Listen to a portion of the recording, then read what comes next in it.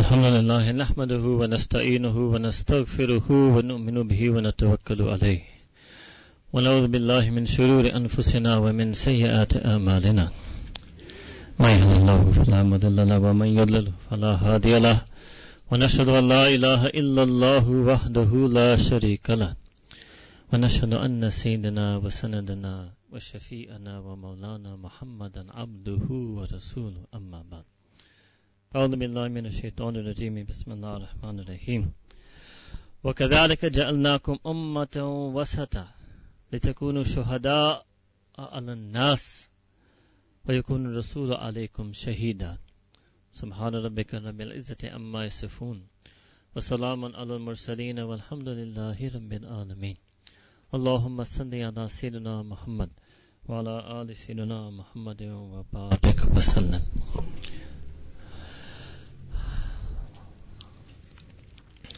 امت ایک لفظ ہے اور امت ایک حقیقت ہے. اگر امت کا لفظ بولوں تو سب سمجھیں گے ہم اس امت کے حصے ہیں. امت پر جذباتی بیان دوں تو آپ کے دل میں جذبات امت کے محبت آ جائیں گے، مگر امتی کا حقیقی مانند میں ہونا اور اس امت کا حقیقی فرد رہ کر اپنا صحیح کردار ادا کرنا وہ بہت کم لوگ کر لیتے ہیں. کرنے کا جذبہ ضرور رکھتے ہیں، کرنے کا شوق ضرور رکھتے ہیں، کوئی اور کرے اس کو دیکھ کر خوش ہوتے ہیں، اپنے اوپر غور کرتے ہیں، کبھی اپنے اوپر ندامت اور شرمندگی بھی آتی ہے، مگر پھر بھی ہم بہتر امتی نہیں بن سکے. اب امتی ایک مانند میں ہم بھی بیان میں اس کا معنی آپ اس سے پہلے آپ کو بیان کر چکے ہیں، یعنی نبی کریم صلی اللہ علیہ وسلم کی طریقت اور سنتوں کا پیروکار. اب میں ایک اور معنی میں لے رہا ہوں. امتی سے مراد کہ اس امت کا فرد اور اس امت میں اپنا کردار ادا کرنا، اس معنی میں ہم امت لے رہے ہیں. اب دیکھیں اللہ سبحانہ وتعالی نے قرآن کریم میں فرمایا وَكَذَلِكَ جَعَلْنَاكُمْ، اسی طرح اللہ تعالی نے اے مؤمنین آپ میں سے ہر ایک کو ملا کر امت بنایا. یعنی اس مومن کے بغیر امت نہیں بن سکتا. امت صرف امت کی فکر رکھنے والے مومنین پر مشتمل نہیں ہے، امت ہر ایک مومن پر مشتمل ہے. ایک مومن پیچھے ہٹ جائے وہ امت نہیں رہے گا. وہ ایک مجموعہ ہے، ایک جماعت ہے، ایک تنظیم ہے، ایک فرقہ ہے، ایک سلسلہ ہے، ایک طریقت ہے، ایک گروہ ہے، ایک قوم ہے، ایک وطن ہے، ایک ذات ہے. جب ہر ایک امتی، ہر مومن اپنے اندر یہ چیز محسوس کرتا ہے وہ امت کہلا جائے گا. The interesting thing is that جو ڈیموکریسی کا جو سب سے پہلا اصول جو تھا، گو کہ ایک معنی میں وہ خود اس پر عمل نہیں کرتے تھے اور ابھی تو بالکل نہیں کرتے. ان کا ایک فلسفہ یہ تھا کہ حکومت سب کا ہو، کوئی ایک بھی اس سے پیچھے نہ ہو. Government by the people for the people, ہر ایک اس میں ہو. اب انہوں نے سوچا اگر کوئی ایسے نظم ہو جس میں ہر ایک بلا استثناء اپنا حصہ ڈالے، یہ اعلیٰ نظم ہے. یہ امت اسی چیز کو امت کہتے ہیں، اسی چیز کو امت کہتے ہیں. ہر ایک مومن اپنا امت کے اندر کردار ادا کرے. امت وسطا. اب یہ اوسط اس کا معنی کیا ہے؟ ہمارے علماء دیوبند میں ایک بہت امتیازی صفت، ہم پچھلے ایک سال بہت زیادہ اس چیز پر غور فکر کر رہے ہیں اور بہت سے امتیازی صفات سامنے نظر آئے، مگر اس نقطہ نظر سے جب میں اس لفظ قرآن میں پڑھتا ہوں تو ایک خاص ان کے اندر ایک امتیازی صفت یہ یاد آتی ہے. ان کے اندر اعتدال بھی تھا اور احتیاط بھی تھا. اعتدال بھی تھا اور احتیاط بھی تھا. کبھی کچھ لوگ اعتدال کے نام پر بے احتیاطی کرتے ہیں، اس کو اعتدال سمجھتے ہوئے. اب اعتدال کو آپ میاں روی کہہ دیں، بیلنسڈ لائف کہہ دیں، وہ بے احتیاطی کر لیتے ہیں. اور کبھی کچھ لوگ احتیاط کے نام پر بے اعتدالی کرتے ہیں. Maybe they're too strict, too harsh, too severe, too austere in the name of احتیاط. But they lose the i'tidal, that is the true sunnah of Nabi Kareem sallallahu alaihi wasallam, They lose the i'tidal, that is the rule, sha'n of deen. And then people get disillusioned, disaffected from deen. ان دونوں کو جمع کرنا یہ عجیب چیز ہے. اعتدال بھی ہو، احتیاط بھی ہو. یہ بہت باریک نازک چیز ہے. نارملی عقل تو کہے گا کہ ایک آئے گا دوسرا چلا جائے گا. ان دونوں کو فل اسٹرینتھ رکھنا، کسی ایک میں کمی بھی نہیں آنا. فل اعتدال پلس فل احتیاط، یہ نبی کریم صلی اللہ علیہ وسلم کا حدیث کا ایک نچوڑ ہے. یہ سیرت مبارکہ حیات طیبہ کا ایک نمونہ ہے. فل اعتدال اور فل احتیاط. اب ہم اپنے امت میں دیکھیں، یہ دو چیزیں نظر نہیں آتی. امت کا کتنا حصہ اب ہے جس کے اندر اعتدال نہیں ہے، اور امت کا کتنا حصہ اب ہے جس کے اندر احتیاط نہیں. کتنے امت کے افراد بے احتیاطی یا بد احتیاطی کہتے ہیں، لیک آف احتیاط کرتے ہیں، اسراف، افراط، تفریط. اور کتنے لوگ بے اعتدالی کرتے ہیں. اسی لیے نفس کو موقع مل جاتا ہے، گناہ کرنے کا موقع مل جاتا ہے، کسی پر ظلم کیا جاتا ہے، جو ظلم ہو رہا ہے اس کی رد نہیں کیے جا سکتے. عجیب غریب اس وقت امت پر حالت ہے. پھر اللہ تعالیٰ نے آگے ایک عجیب بات فرمائی، کیوں آپ کو اتنا اعلیٰ امت بنایا گیا؟ لِتَكُونُوا شُهَدَاءَ عَلَى النَّاسِ، کہ اب تمام انسان کے اوپر آپ گواہ ہوں گے. پہلے کیا ہوتا تھا؟ پہلے انسان کے اوپر ان کے اپنے وقت اور زمانے کے نبی شہید ہوتے تھے. اب آپ سب کو پتہ ہے نبی کریم صلی اللہ علیہ وسلم خاتم النبیین والمرسلین ہیں، ان کے بعد کوئی نبی نہیں آئیں گے، مگر حالات ضرور گمراہی کے آئیں گے، ضلالت کے آئیں گے. ایسے حالات انسان پر آ چکے ہیں. اگر پرانے زمانے میں ایسے حالات ہوتے شاید اللہ تعالیٰ ایک اور نبی بھیجتے. پچھلے سفر پہ آپ کو یہ بات بتائی تھی، مگر اس کو غلط نہیں سمجھنا، نبوت کا دروازہ مکمل بند ہے.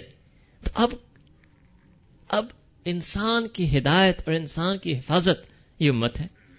پھر آگے بہت ٹائٹ جملہ فرمایا اللہ تعالیٰ نے. یعنی ہمیں حیران ہوتے ہیں کہ اللہ تعالیٰ ہمیں کس معیار پر رکھ رہے ہیں. انسان کو کہہ رہے ہیں کہ آپ نے امت کی طرح بننا ہے، وہی مثالی امت جو یہ وسطا، یہ والی امت کی طرح بننا ہے. اور ہمیں کیا فرمایا؟ وَيَكُونُ الرَّسُولُ عَلَيْكُمْ شَهِيدًا، اور نبی کریم صلی اللہ علیہ وسلم آپ کے اوپر گواہ ہوں گے. اس کے بہت معنی ہیں. ایک معنی یہ ہے کہ قیامت کے دن سیدنا رسول اللہ صلی اللہ علیہ وسلم اللہ تعالیٰ کے سامنے ہمارے حق کیا ہے، ہمارے خلاف گواہی دیں گے کہ اس نے امت ہونے کا حق ادا کیا نہیں. میری امت ہونے کا جو ایک شرف اس کو ملا، اس نے اس کے مطابق صفات اپنائے، اس کے مطابق اس کے کردار تھے، اس کے مطابق اس نے زندگی جیا. یہ سنت الگ چیز ہے، یہ الگ چیز میں بیان کر رہا ہوں. اللہ تعالیٰ نبی کریم صلی اللہ علیہ وسلم کو کھڑے ہو کر گواہ کریں گے. اللہ اکبر کبیرہ. اب یہ ایک نئی بات آ گئی. ہم تو چاہتے ہیں کہ نبی کریم صلی اللہ علیہ وسلم ہماری ایمان کی گواہی دے قیامت کے دن کہ یہ مومن ہے، اور وہ بھی انشاءاللہ ہوگا. ہم چاہتے ہیں کہ نبی کریم صلی اللہ علیہ وسلم ہماری شفاعت کریں قیامت کے دن، وہ بھی انشاءاللہ تعالیٰ امید رکھتے ہیں، دعا مانگتے ہیں. مگر یہ بھی ہوگا، یہ بھی ہوگا. اس کی تو لوگ فکر ہی نہیں کرتے. حالانکہ لوگ مدینہ منورہ کا سفر بھی کر لیں گے، مسجد نبوی میں داخل بھی ہو جائیں گے، روضۃ الانور صلی اللہ علیہ وسلم کے سامنے اپنا حاضری سلام بھی دیں گے. دو چیزوں کی فکر ہوگی کہ نبی کریم صلی اللہ علیہ وسلم میرے ایمان کی تصدیق کر لیں گے قیامت کے دن، اور نبی کریم صلی اللہ علیہ وسلم مجھے شفاعت دیں گے قیامت کے دن. اس چیز کو ہوش سے نہیں آتا کہ نبی کریم صلی اللہ علیہ وسلم میرے گواہی دیں گے کہ میں اچھا امتی تھا. اس چیز کی سوچ ہی نہیں ہے. اب امت میں ہونا اور امتی کا معنی کیا ہے؟ بس یہ ایک سیاسی چیز بن گئے، یہ ایک جذباتی چیز بن گیا ہے، یہ نعرہ لگانے کی چیز بن گئے. اپنی انفرادی غور اور فکر اس چیز پر لوگ کم کرتے ہیں. اس پر کوئی کانفرنس ہو، سیمینار ہو، ورکشاپ ہو، لیکچر ہو، پھر بندہ سوچتا ہے. یہ چیز ہے جو خود اپنے مسلح پر بیٹھ کر اس پر بھی سوچنا چاہیے، اس پر بھی غور فکر کرنا چاہیے. اب یہ تھی سورہ بقرہ، اور اکثر آج رات کے بیانات سورہ بقرہ، سورہ آل عمران کے آیات پر مشتمل ہے. اس میں بھی ایک راز ہے کہ اللہ تعالیٰ نے قرآن کریم میں ان دو بنیادی اور ابتدائی صورتوں میں بار بار ان چیزوں کا جو آج ہم آپ کے سامنے شیئر کریں گے، تکرار کریں گے، جو قرآن کریم میں اللہ سبحانہ تعالیٰ کی باتیں، پھر سورہ آل عمران میں اللہ سبحانہ وتعالیٰ نے فرمایا کنتم خیر امۃ اخرجت للناس. یا اللہ تم خیر سب سے بیسٹ بہترین، خود بھی خیر، دوسروں کے لیے باعث خیر جو کبھی بھی انسان کے لیے نکالا گیا. تم اصحاب کہف سے بہتر ہو، تم حواریون سے بہتر ہو. اللہ اکبر کبیرہ. ہم اپنے بارے میں تو ایسے تو نہیں سوچ سکتے. امت کو ابھی حالت دیکھیں تو ایسے تو نہیں محسوس ہوتا. آپ کسی دنیا کی کسی بھی عام یعنی غیر مسلم مورخ سے پوچھیں کہ سب سے بہترین قوم تاریخ انسان میں کون تھی، ہو سکتا ہے وہ صحابہ کا بھی نام لے، آج کے مسلمان کا نام نہیں لے سکے گا. نو وے، نو وے. وہ کہے گا کہ آج 2016 کے جو مسلمز ہیں وہ دنیا کے سب سے بیسٹ قوم گزرے ہسٹری میں. کوئی مسلمان ہسٹورین بھی آپ کو یہ نہیں کہے گا، غیر مسلم چھوڑنا. کوئی مسلمان عالم مورخ بھی آپ کو یہ بات نہیں کہے گا کہ today's Muslims are the best people of all of humanity. نہیں، کوئی نہیں کہہ سکتا، کوئی ہم دعویٰ بھی نہیں کر سکتے اس چیز کا. مگر قرآن اللہ سبحانہ تعالیٰ فرما رہے ایسے بننا ہے، ایسے بننا ہے. ہاں یہ ہو سکتا ہے، اور ہم اس پر خود بھی بہت بیان دیتے ہیں اور خود بھی اس پر عمل کرنے کی کوشش کرتے ہیں، اور آپ لوگ کو بھی سکھاتے ہیں کہ بیسٹ نماز پڑھیں، بیسٹ آداب اپنائیں، بیسٹ اخلاق اپنائیں. وہ بھی سارا کچھ دین ہے، یہ بھی دین ہے. بیسٹ امت، مثالی امت. اب عجیب بات ہے، للناس، یہ لام اس میں عربی میں کہتے ہیں انتفاع یعنی نفع کے لیے، یعنی لوگوں سے سب سے فائدہ امت سے ملے گا، سب سے زیادہ فائدہ. You're talking about humanity, human rights, human welfare, human development، وہ سب امت سے ملے گا. انسانی نفع سب سے زیادہ اس امت سے ملے گا. آپ کسی بھی جو ان چیز کو دیکھتا ہے، اکانومسٹ سے اور جس سے پوچھیں کہ آج انسان کو کس سے سب سے بڑا نفع مل رہا ہے، کوئی جواب نہیں دے گا کہ امت مسلمہ سے سب سے زیادہ نفع مل رہا ہے انسان کو اب دنیا میں. کوئی نہیں کہے گا. اچھا چلو انسان چھوڑ دے، آپ پوچھیں مسلم ورلڈ کو سب سے زیادہ نفع کن سے مل رہا ہے، خود مسلمانوں کو کس سے سب سے زیادہ نفع مل رہا ہے. کوئی نہیں کہہ سکتا کہ مسلمان ہی ایک دوسرے کو سب سے زیادہ نفع مل. نو وے. آگے آپ کو مثال دوں گا اس چیز کا، آگے آپ کو بھرپور مثال دوں گا. وہ بوسنیا ہو، شام ہو، برما ہو، سب سے زیادہ نفع ہم نہیں پہنچا رہے. یہ بھی اچھی بات ہے. حالانکہ للناس، ہم تو للمؤمنین بھی نہیں بن سکے. مؤمنین اپنی امت کے لیے خیر کا سبب نہیں بن سکے. اب پھر اللہ سبحانہ تعالیٰ نے اس خیر کا کچھ تذکرہ بھی کیا، کچھ تفصیل بھی بتائے. تأمرون بالمعروف، جو اچھائی ہے، نیکی ہے، تقوی ہے، اس کی طرف بلاتے ہیں.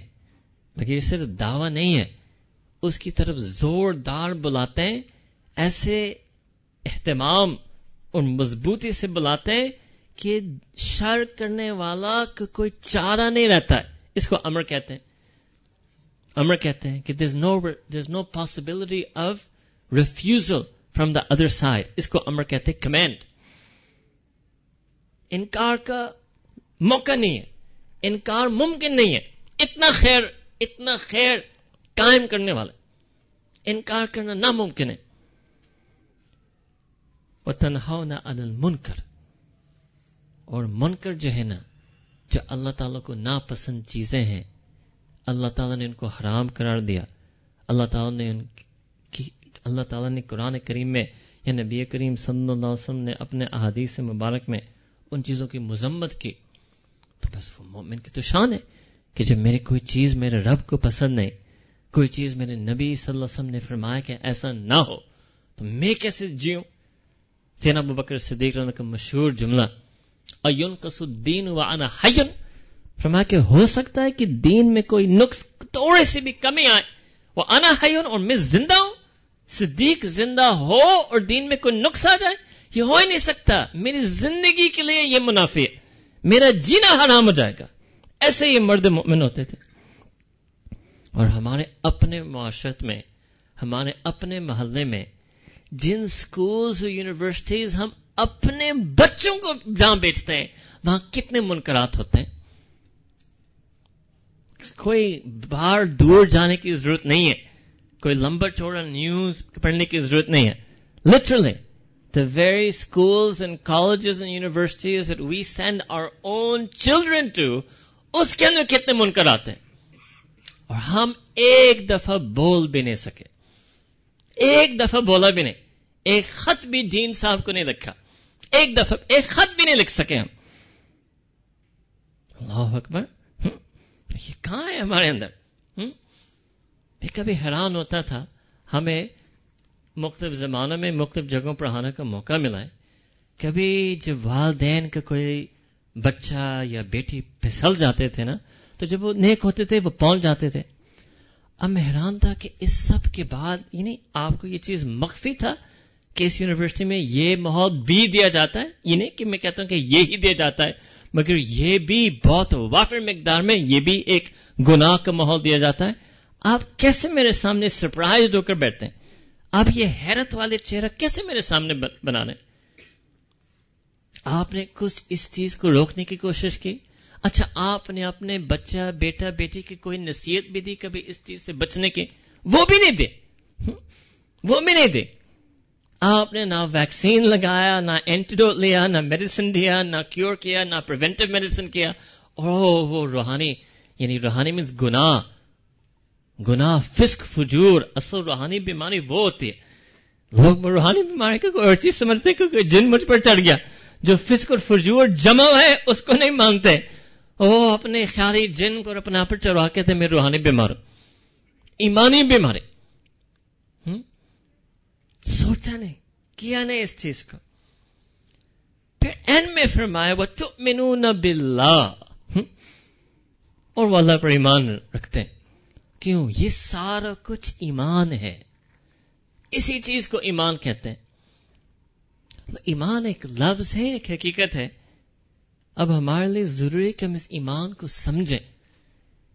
एक दफा हमने कुछ स्टूडेंट्स को ये एक्सरसाइज करवाया था और वो पूरा भी नहीं हो सका, मगर कुरान करीम हदीस से कुछ आयात, कुछ हदीस जहां ईमान का लफ्ज और तस्करा है, आप देखें कि ईमान में कितनी तफसील, कितनी गहराई है, और देखें हमारे अंदर ईमानी सिफात कितने कम है.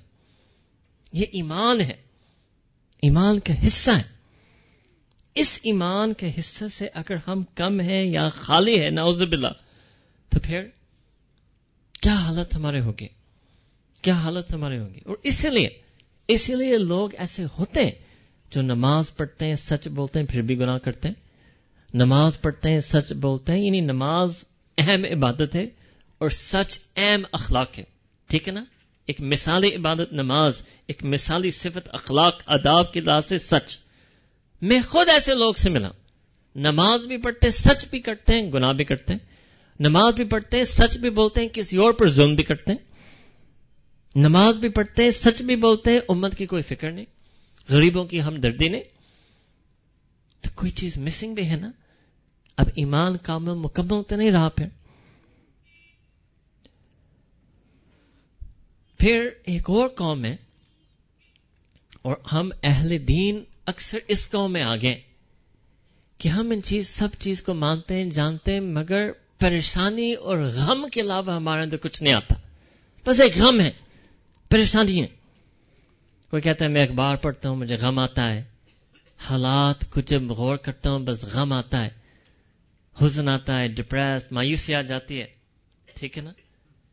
कोई तज़किरा करे कि उम्मत के, ईमान के, इस्लाम के क्या क्या दुश्मन है, वो नजरियात हो, जालिमों की जुल्म हो, किस्म किस्म की. कहते हैं कि ये अगर मेरे सामने तज़किरा हो तो बस मुझे गम हो जाता है. कुछ लोग कहते हैं मुझे खौफ हो जाती है, कुछ लोग कहते हैं मुझे वहशत हो जाती है. और वो समझ रहे हैं कि यही उनकी ईमानी सिफत है कि इसके जो एहसास है, देयर इज ईमानी sensitivity, that they are very sensitive, very sensitive. अब अल्लाह सुब्हानहू व तआला ने कुरान करीम में यही आगे एक और आयत में आल इमरान में क्या फरमाया, अल्लज़ीना क़ाला लहुमुन नासु इन्नन नास क़द जमअू लकुम फख्शौहुम. तो वो ये अव्वलन इसका मज़ाक सहाबा किराम के ऊपर था कि उस वक्त कुफार सहाबा काम को कह रहे थे कि देखिए ये तो सारे, ये अज़ाब वाली जंग के बारे में कि ये सारे कुफार के मुख्तलिफ ग्रोह, मुख्तलिफ फिरके सब इकट्ठे मुत्तफिक होकर आपके खिलाफ आ रहे हैं सब. तो इसलिए आप उनसे डरो, आपके लिए खशियत आनी चाहिए, वहशत आनी चाहिए. تو ان کی حالت کیا ہوتی تھی؟ فزادہم ایمانا، ان سے نہیں، وہ ایمان بڑھتا تھا ان کا اس چیز سے، کوئی گھبراہٹ نہیں، کوئی حزن نہیں، کوئی مایوسی نہیں، ان کی ایمان مضبوط ہو جاتا تھا اس چیز سے. وقالوا حسبنا اللہ ونعم الوکیل، کہ اللہ تعالی ہمارے لیے کافی ہے اور ہماری ساری بھروسہ اللہ تعالیٰ کے اوپر ہے. بہترین ہمارے وکالت کفالت کرنے والا ہے اللہ سبحانہ تعالیٰ. اس کو ایمان کہتے ہیں. یہ ایمان ہے. کچھ لوگ کہتے ہیں کہ نہیں، حالات بڑے برے ہیں، اب ان حالات میں ہم کیا کریں، اللہ تعالیٰ نے وہی سورہ آل عمران میں ایک اور جگہ ہمیں بتایا، دعا سکھائے، قل اللہم مالک الملک، فرما دیجئے دعا کریں کہ رب کو ایسے پکاریں کہ مالک الملک، you are the giver of all dominion, the master of all masters, the sovereign of every domain. تؤتی الملک من تشاء، تم یہ شرف، غالب ہونے کا شرف آپ انہی کو دیتے ہیں جن کو آپ چاہتے ہیں. یہ سارے آپ کی مرضی پر چلے گا، آپ کی مشیت پر چلے گا. وَتَنزِعُ الْمُلْكَ مِمَّن تَشَاءُ، اور یہ چیز آپ گراتے ہیں جس کو آپ چاہتے ہیں، آپ گراتے اس چیز سے. وَتُعِزُّ مَن تَشَاءُ وَتُذِلُّ مَن تَشَاءُ، اور آپ عزت بھی دیں گے جس کو تم چاہتے ہیں اور آپ ذلت بھی دیں گے جس کو تم چاہتے ہیں. ہر چیز اللہ تعالیٰ کے اختیار میں، اللہ کے ارادے، اللہ کے فیصلے پہ ہوگا. بیدک الخیر، آپ کی قدرت کے قبضے میں تمام خیر ہے. انک علی کل شیء قدیر، بس آپ ہی ہر چیز پر قادر ہیں. دعا سکھائے. اب اگر میں کسی سے پوچھوں جو حالات سے پریشان ہے کہ یہ دعا آپ کتنے مانگتے ہیں، کہتے کون سی دعا؟ میں پوچھا آپ کو قرآن میں اللہ تعالیٰ نے آپ کی ایک دعا بتائی ہے حالات کے اوپر پڑھنے کے لیے؟ کہ نہیں مجھے تو نہیں پتا. اچھا میں کہتا ہوں کتنے نیوز شوز دیکھیں گھنٹوں، کتنے اخبار پڑھیں گھنٹوں، کتنا گھنٹوں بیٹھ کر غم کی حالت میں بیٹھے گھنٹوں، کتنے لمحات آپ نے اس دعا پڑھی. علم ہی نہیں ہے، ہدایت یافتہ نہیں ہے. اور یہ صرف پڑھنے کی چیز نہیں، اس کو ایمان کہتے ہیں. یہی وہ ایمان اور توکل کی ترجمانی. جب اللہ سبحانہ تعالیٰ ہمیں دعا سکھاتے قرآن میں، ان دعاؤں میں اس ایمان کی ترجمانی اللہ تعالیٰ ہمیں سکھا رہے کہ ایمان حالت آپ کے دل میں ہو تو ایسے الفاظ آپ سے نکلیں گے تو نکالو. حالت نہیں ہے تو کم از کم الفاظ تو نکالو. الفاظ نکالنے سے، بولنے سے، صدا لگانے سے وہی صفت آپ کے دل میں آ جائے گی، وہی صفت آپ کے دل میں آ جائے گی. ہم اس کو ہلکا سمجھتے ہیں، اپنے عقلی سوچ، انالیسس، تبصرہ کو زیادہ وزن دیتے ہیں. اور جو اللہ تعالیٰ نے قرآن کریم میں جن ایمانی حالات اور جذبات کی طرف رہنمائی کی، ہم اس کو ہلکا سمجھتے ہیں. تو ہمیں دیکھنا چاہیے کہ خبروں سن کر حالات پر غور کرنے سے ہمارے اندر کیا ہوتا ہے. ہمارے یہ مان فزادہم ایمانا ہے، یہ ہم کہتے ہیں. یہاں تک بھی لوگ کہتے ہیں کہ نہیں میں دعا نہیں مانگ سکا. کیوں؟ کیونکہ میں اتنا مایوس ہو گیا، میں دعا نہیں مانگ سکا. اللہ اکبر کبیرہ. یہ کیسے؟ یہ تو شیطانی مایوسی ہے، یہ کوئی انسانی فطری مایوسی نہیں ہے، یہ ہمدردی نہیں، یہ تو بہت بڑا دھوکہ ہے، بہت بڑا دھوکہ، پریشانی ہے.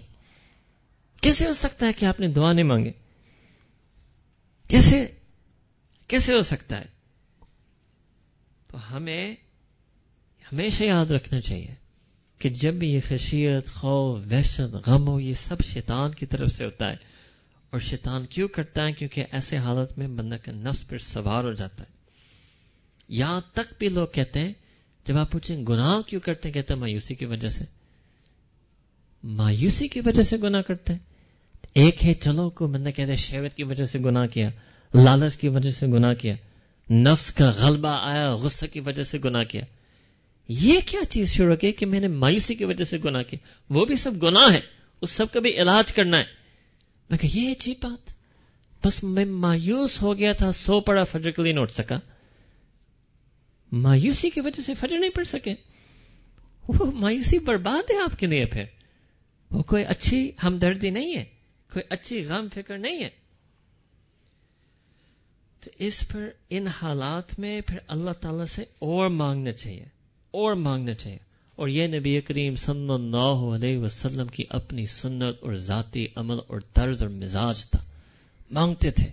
کوئی بھی صحابی کوئی خبر لے کر آتا تھا، کوئی طوفان کی خبر لے کر آتا کہ نبی کریم یہ بھی سمجھتے تھے یہ ایسے تو نہ ہو، حالانکہ علم ان کے پاس تھا کہ ابھی وہ آخری وقت تو نہیں آ سکتا ان کی نبوت کے زمانے ہی کے اندر، مگر فوراً مصلی پر کوئی بھی چیز ہو، مصلی پر دعا مانگو، مصلی پر دعا مانگو، بارش نہیں آ رہی مصلی پر دعا مانگو، دشمن کی خبر آئے مصلی پر دعا مانگو، فلاں خبر آئے دعا مانگو، بس خود کرتے تھے، عملی نمونہ اس چیز کے تھے. ہمیں جیسے خبر ملتی بیٹھ جاتے ہیں، پانی پیتے ہیں، اپنے دوست کسی کو فون کرتے ہیں، دوسرے کو فون کرتے ہیں، تیسرے کو فون کرتے ہیں، کہتے ہیں آپ مجھے تسلی دیں، آپ بتائیں، آپ سمجھائیں، آپ مجھے گائیڈ کریں. ہم ہیں، ہمارا یہ عمل اور ہمارے نبی کریم صلی اللہ علیہ وسلم کا کتنا دوسرا عمل. اس وجہ سے، اس یقین نہ ہونے کی وجہ سے ہم ان حالات کا آمنے سامنے نہیں کر پا رہے، اور اس لیے ہم امت کا صحیح جو کردار ہے ہم وہ ادا نہیں کر پا رہے. ایک چیز میں چلتے یہ بھی بتاؤں، کیونکہ کچھ لوگ کی غلط فہمی یہ بھی ہوتی ہے کہ دیکھیں جی اس کا حل یہی ہے کہ آپ جائیں اور سیاست میں نکلیں اور وہ کریں. ہم بھی یہی کہہ رہے ہیں کہ بس صرف نماز پڑھنے سے حالات ٹھیک نہیں ہوں گے. آج تو بڑی خوشی ہوئی کہ مولانا نے بھی آج ہماری بات کہہ دی. نہیں، میں آپ کی بات نہیں کہہ رہا ہوں. میں اس سے آگے یہ جملہ نہیں نکالوں گا کہ آپ نے کہ سیاست کوئی ایسی چیز میں نکلنا ہے. میرا یہ مزاج نہیں ہے، اور نہ میں سمجھتا ہوں اس کا حل اس چیز میں ہے. اور بالخصوص جو لوگ سمجھتے ہیں کہ دعا اور نماز کی نفی، یہ تو میں آپ کو قرآن سے دکھاؤں گا. اللہ تعالیٰ نے قرآن کریم میں کیا فرمایا؟ یا ایھا الذین آمنوا استعینوا بالصبر والصلاۃ. آپ نے کیسے کہہ دیا؟ اب دیکھیں، نماز ایک بندگی کے طور پر پڑھی جاتی ہے، نماز ایک عشق کی بنا پر پڑھی جاتی ہے، نماز اللہ تعالیٰ کے قرب اور معرفت کے طور پر پڑھی جاتی ہے. یا نماز کا ایک اور مقصد بتایا جائے، استعانہ، اون، یعنی اللہ تعالیٰ کی مدد اور نصرت کو طلب کرنا، مانگنا. سیک ہیلپ تھرو صلاح، صبر اور صلاح. اب میرا نہیں خیال ہے کوئی سیاست کو صبر بھی کہہ سکتا ہے. صبر الگ چیز ہے، سیاست الگ چیز ہے، اور صلاۃ ظاہر الگ چیز ہے. یا ایھا الذین آمنوا سے اللہ تعالیٰ فرما رہے، یا الذین آمنوا استعینوا بالصبر والصلاۃ. تو جب یہ نہیں ہوگا تو پھر ہوگا کیا؟ بالآخر کریں گے کیا؟ ٹھیک ہے، مان لیا میں صبر کروں گا، میں نماز پڑھوں گا اور نماز اور دعا اللہ کی مدد کے لیے کروں گا، پھر بالآخر بعد میں ہوگا کیا؟ حالات ٹھیک کیسے ہوں گے؟ معاملہ درست کیسے ہوگا؟ ان اللہ مع الصابرین. اللہ تعالیٰ نے پھر یہ فرما دیا، اللہ تعالیٰ کی معیت آپ کو مل جائے گی. وہی حسبنا اللہ و نعم الوکیل، وہی جو پہلے تھا.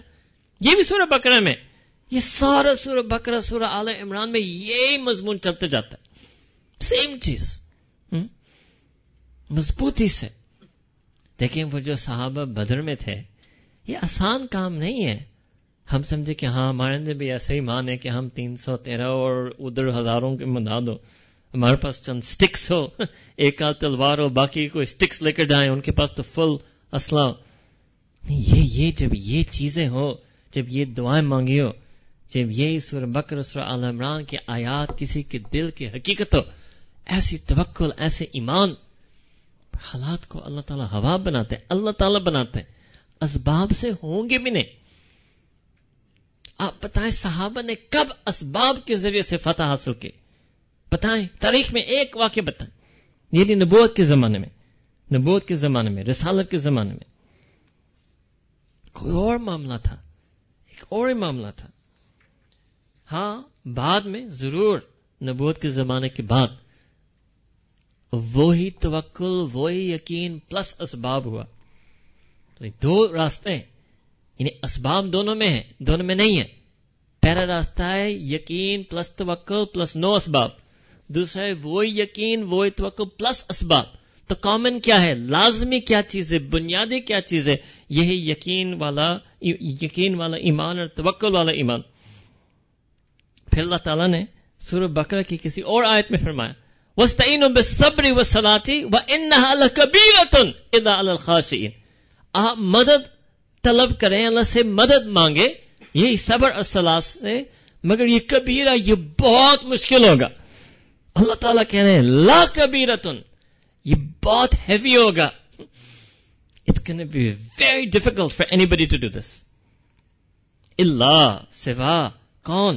علی الخاشعین، جن کے اندر خشیت، خشوع، نرمی، ہیوملٹی، عاجزی، انکساری، گر گرائی، اللہ تعالیٰ کی خوف اور محبت ہو، وہ یہ کر سکیں گے، ورنہ یہ بہت مشکل کام ہے۔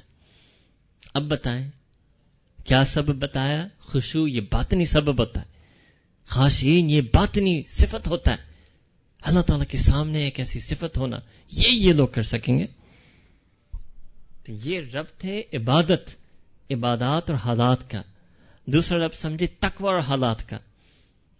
یہ جو مین مضمون ہے نا، عبادت اور تقوی، عبادت اور تقوی، انہی دو چیزوں پر منحصر اللہ تعالیٰ نے حالات کو بنایا، اس لیے اس سے علاوہ اس کو بائی پاس کبھی کیا نہیں جا سکتا۔ ہاں جو عبادت والے ہیں، تقوی والے ہیں، یقین والے، توکل والے ہیں، وہ جم جائیں اس کو امت کہتے ہیں۔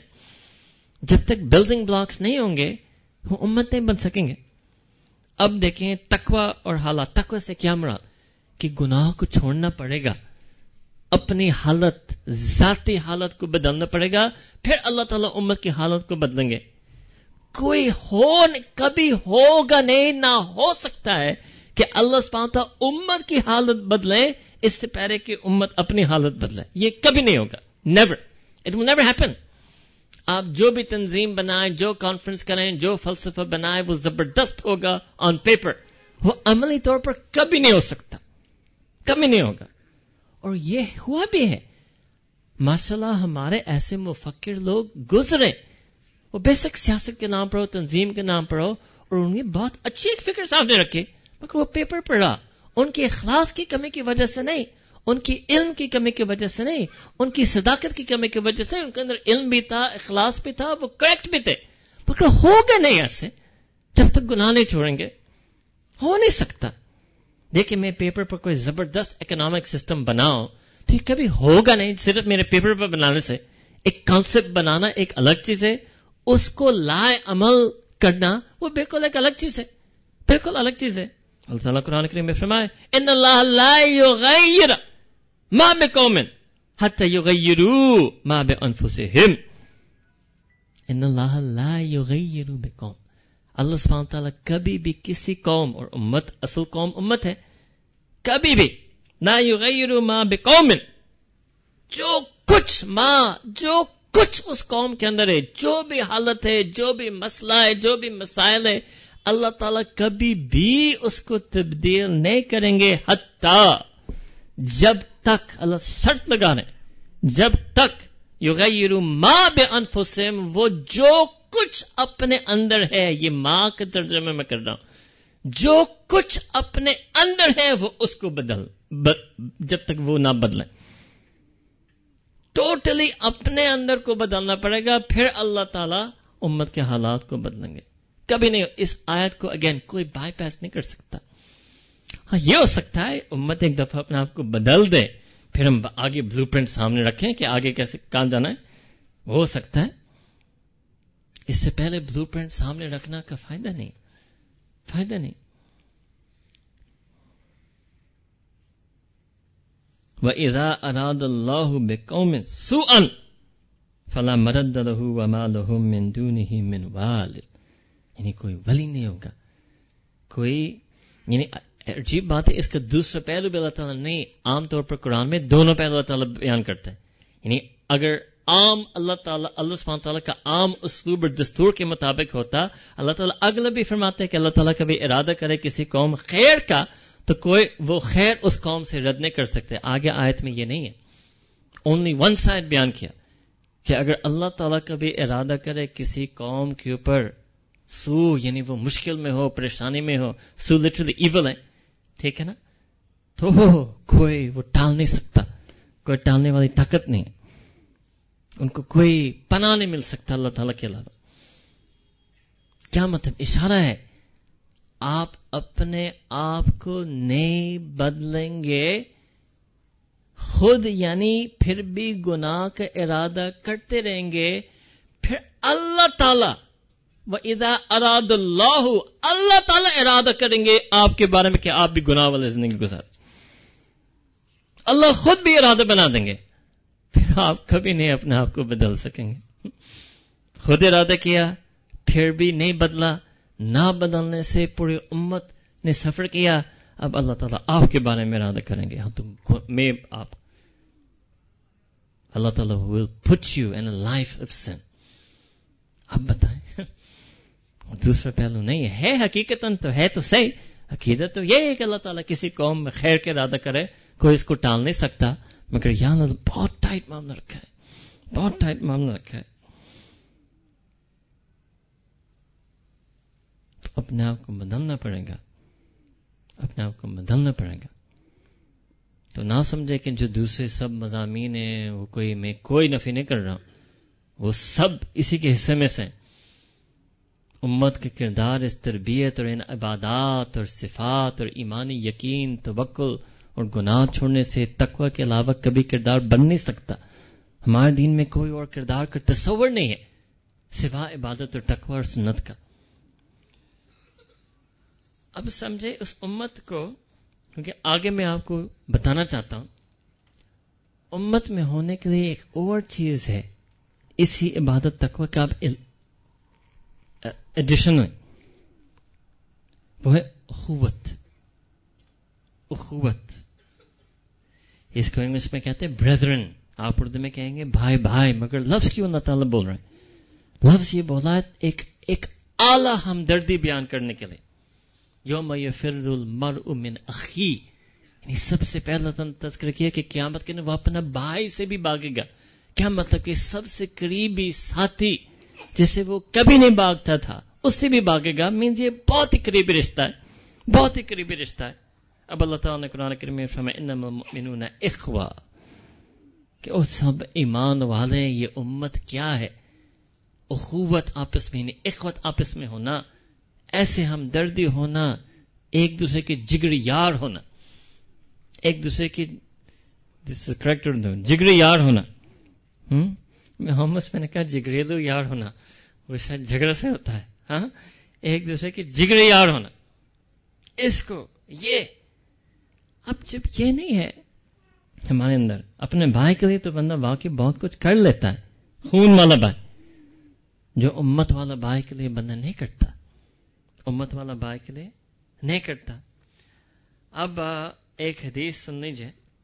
نبی کریم صلی اللہ علیہ وسلم نے عجیب حدیث فرمائے, صحیح میں سیدنا ابو ہریرہ رضی اللہ عنہ نے اس کے راوی ہیں. قال رسول اللہ صلی اللہ علیہ وسلم المسلم اخو المسلم. ٹھیک ہے, مسلمان ایک دوسرے مسلمان کا جگری, ایمانی, روحانی, قلبی, دلی بھائی ہے. لا یظلمہ ولا یخذلہ ولا یحقرہ, کہ وہ تین چیزیں نہیں کرے گا. نمبر 1, اس پر کبھی ظلم نہیں کرے گا, کبھی ظلم نہیں کرے گا. نمبر 2, اس کو کبھی چھوڑے گا نہیں اپنے حال پر. He will never abandon him. اس کو اپنے حال پر چھوڑ دیا جب مدد کر سکتا تھا. اور اس کی تحقیر نہیں کرے گا, اس کو کبھی یعنی کم درجہ, will never treat him in a demeaning manner, will never demean and belittle that person. 3 چیزیں بیان کیا. پھر فرمایا التقوی ہا ہونا. پھر سیدنا ابو ہریرہ فرماتے ہیں کہ نبی کریم صلی اللہ علیہ وسلم یشیر الی صدری 3 مرات, کہ نبی کریم نے 3 دفعہ اپنے سینے کی طرف اشارہ کیا. کیا فرما رہے ہیں؟ التقوی ہا ہونا, التقوی ہا ہونا, التقوی ہا ہونا. تقوی باطن کی چیز ہے, اندر کی چیز ہے. ان 3 چیزوں پر عمل کرنا, یہ بھی تقوی, یہ بھی تقوی ہے. اب اس حدیث کو تھوڑے سے اب وضاحت سے دیکھ لیں. کبھی ظالم نہیں ہونا, کبھی بھی ظالم نہیں ہونا, کسی اور کو کبھی مظلوم نہیں بنانا, کسی کے ساتھ نا انصافی نہیں کرنا, زیادتی نہیں کرنا, حق تلفی نہیں کرنا. یہ مسلم کی شان ہے, مسلم کی شان ہے. آپ بتائیں یہ اس ایک اصول سے معاشرت کتنا بنے گا؟ یہ وہی جو کہتے ہیں civic responsibility, civic duty, civil society, to view yourself as a contributing member of civil society. یہ تو یہی ایسی چیز کہ انگلش انہوں نے اور الفاظ نکالے, سیم ہی چیز ہے. civic duty, civic sense, fellow citizen, یہی چیز ہے. لا یظلمہ, کسی پر کسی طرح ظلم نہیں کرنا. اور یہ جو دوسری چیز ہے ولا یخذلہ، کہ اگر کوئی اور اس پر ظلم کر رہا ہے، this would mean to abandon, کوئی اور اس پر ظلم، میں تو نہیں کر رہا، میں پہلے ختم پڑھا گیا ہوں، کوئی اور اس پر ظلم کر رہا ہے، میں اس کو اپنے حال پر چھوڑوں گا نہیں کہ یہ میرا بھائی مظلوم ہی رہے، نہ میں اس پر ظالم بنوں گا، اور دوسرا اس کی مظلومیت کو میں کبھی برداشت نہیں کروں گا. یہ دوسری چیز ہمارے اندر نہیں ہے. میکسیمم لوگ پہلے قدم کہہ سکتے تھے کہ میں نے کبھی کسی پر ظلم نہیں کیا. اچھا اس پر ظلم ہو رہا ہے کہ میں نے تو نہیں کیا، ہو رہا ہے نا، نہیں ہوتا تو ہو رہا ہے، تو اس پہ اوپر تو یہ کیسے آپ کو برداشت ہوا؟ اتنا ہی کافی ہے کہ آپ نے ظلم نہیں کیا اس کے اوپر، وہ بیچارہ خود مظلوم ہے، یہ کافی تو نہیں ہے. دیکھیں اگر آپ مظلوم ہوتے، آپ کوئی آپ کے ساتھ کہ میں نے تو نہیں کیا، یہ تو کافی نہیں ہے. آپ کہیں گے بھائی آپ نے نہیں کیا، میری حالت تو دیکھو، یہ میں نے کب دعویٰ کیا کہ تم نے مجھے یہ کیا ہے، مگر مجھے دیکھو میں کتنا مظلوم ہوں، مجھ پر جو ظلم ہو رہا ہے وہ ٹھیک ہے آپ سے نہیں ہو رہا ہے، مجھ پر جو ظلم ہو رہا ہے آپ اس ظلم کو رد کرو، اس ظلم کی نفی کرو. میرے اندر قوت نہیں ہے اس ظلم کا آمنے سامنے کرنے کا. اب میرے بھائی، اور واقعی سگے بھائی کے ساتھ کوئی کرے نا تو آپ دکھاتے ہیں نا، ایسے ہی ہوتا ہے نا سگے بھائی کے ساتھ. عجیب معاملہ کہ کبھی ایسے ہوتا بھی نہیں ہے، مگر ہونا تو چاہیے نا. کیوں کہ یہ تو میرا بھائی ہے، میری بہن ہے، یہ اخوت بہت ٹھیک ہے، میری بہن کے ساتھ کیا، کبھی نہیں ہونے دوں گا. کیوں؟ کیونکہ میری بہن ہے. تو یہ امت کی عورتیں، برمیز عورتیں، شامی عورتیں، یہ بھی ہماری بہن ہے نا. کس کی بہن ہے اگر آپ کی بہن نہیں ہے؟ امہات المؤمنین، ان کی بھی امہات المؤمنین سیم ہے اور آپ کی امہات المؤمنین سیم ہے، تو پھر بہن تو بن گئے نا. جس کا ماں سیم ہو وہ بھائی بہن بنتے ہیں نا. تو جب اللہ تعالیٰ نے قرآن کریم میں فرمایا امہات المؤمنین، آپ مومن ہیں وہ مومن ہے، وہی ام عائشہ ہے رضی اللہ تعالیٰ عنہ، تو پھر بہن بن گئی نا. کیسے برداشت ہے ہمیں؟ یہ دوسری چیز ہمارے اندر نہیں ہے، یہ نہیں ہے، بالکل نہیں. غریب پر ظلم ہو رہا ہے، جی میں تو نہیں کرتا، وہ تو آپ کے شہر میں ہو رہا ہے، آپ کے محلے میں ہوتا ہے، آپ کے اسی معاشرت میں ہوتا ہے. جی میں نہیں کرتا، اور ٹھیک ہے آپ نہیں کرتے، مگر آپ کے معاشرت کے اندر غریبوں پر ظلم ہو رہا ہے، اس کا کچھ کیا آپ نے؟ بس اتنا میں نے کیا کہ میں نہیں کرتا، وہ میں سمجھ گیا ہوں. آگے سوچے، آگے بڑھے، آگے سوچے، آگے بڑھے، پھر امت بنے گی، ورنہ کبھی نہیں بنے گی. اس حدیث کو پورا کریں. Don't abandon them to the zulm of others. صحابہ کرام تو انسان کے بارے میں فکر کرتے ہیں. صحابہ کا جو دور تھا، جو اصل اس دور کا راز تھا وہ یہ تھا کہ ہم صرف اپنے باقی صحابہ کے نہیں، یہ جو پورے باقی انسان جو اب زمین پر ہیں، جن کو نبی کریم صلی اللہ علیہ وسلم کا پیغام نہیں پہنچ سکا، ان کے حالات ان کی زندگی میں، ان کی حیات زندگی میں ہم نے ان کو پہنچانا ہے. وہ کس شرک کے ظلم میں پڑے، کس مشرک حکمران کے ظلم میں پڑے، ہم نے جا کر ان کو پہنچانا ہے.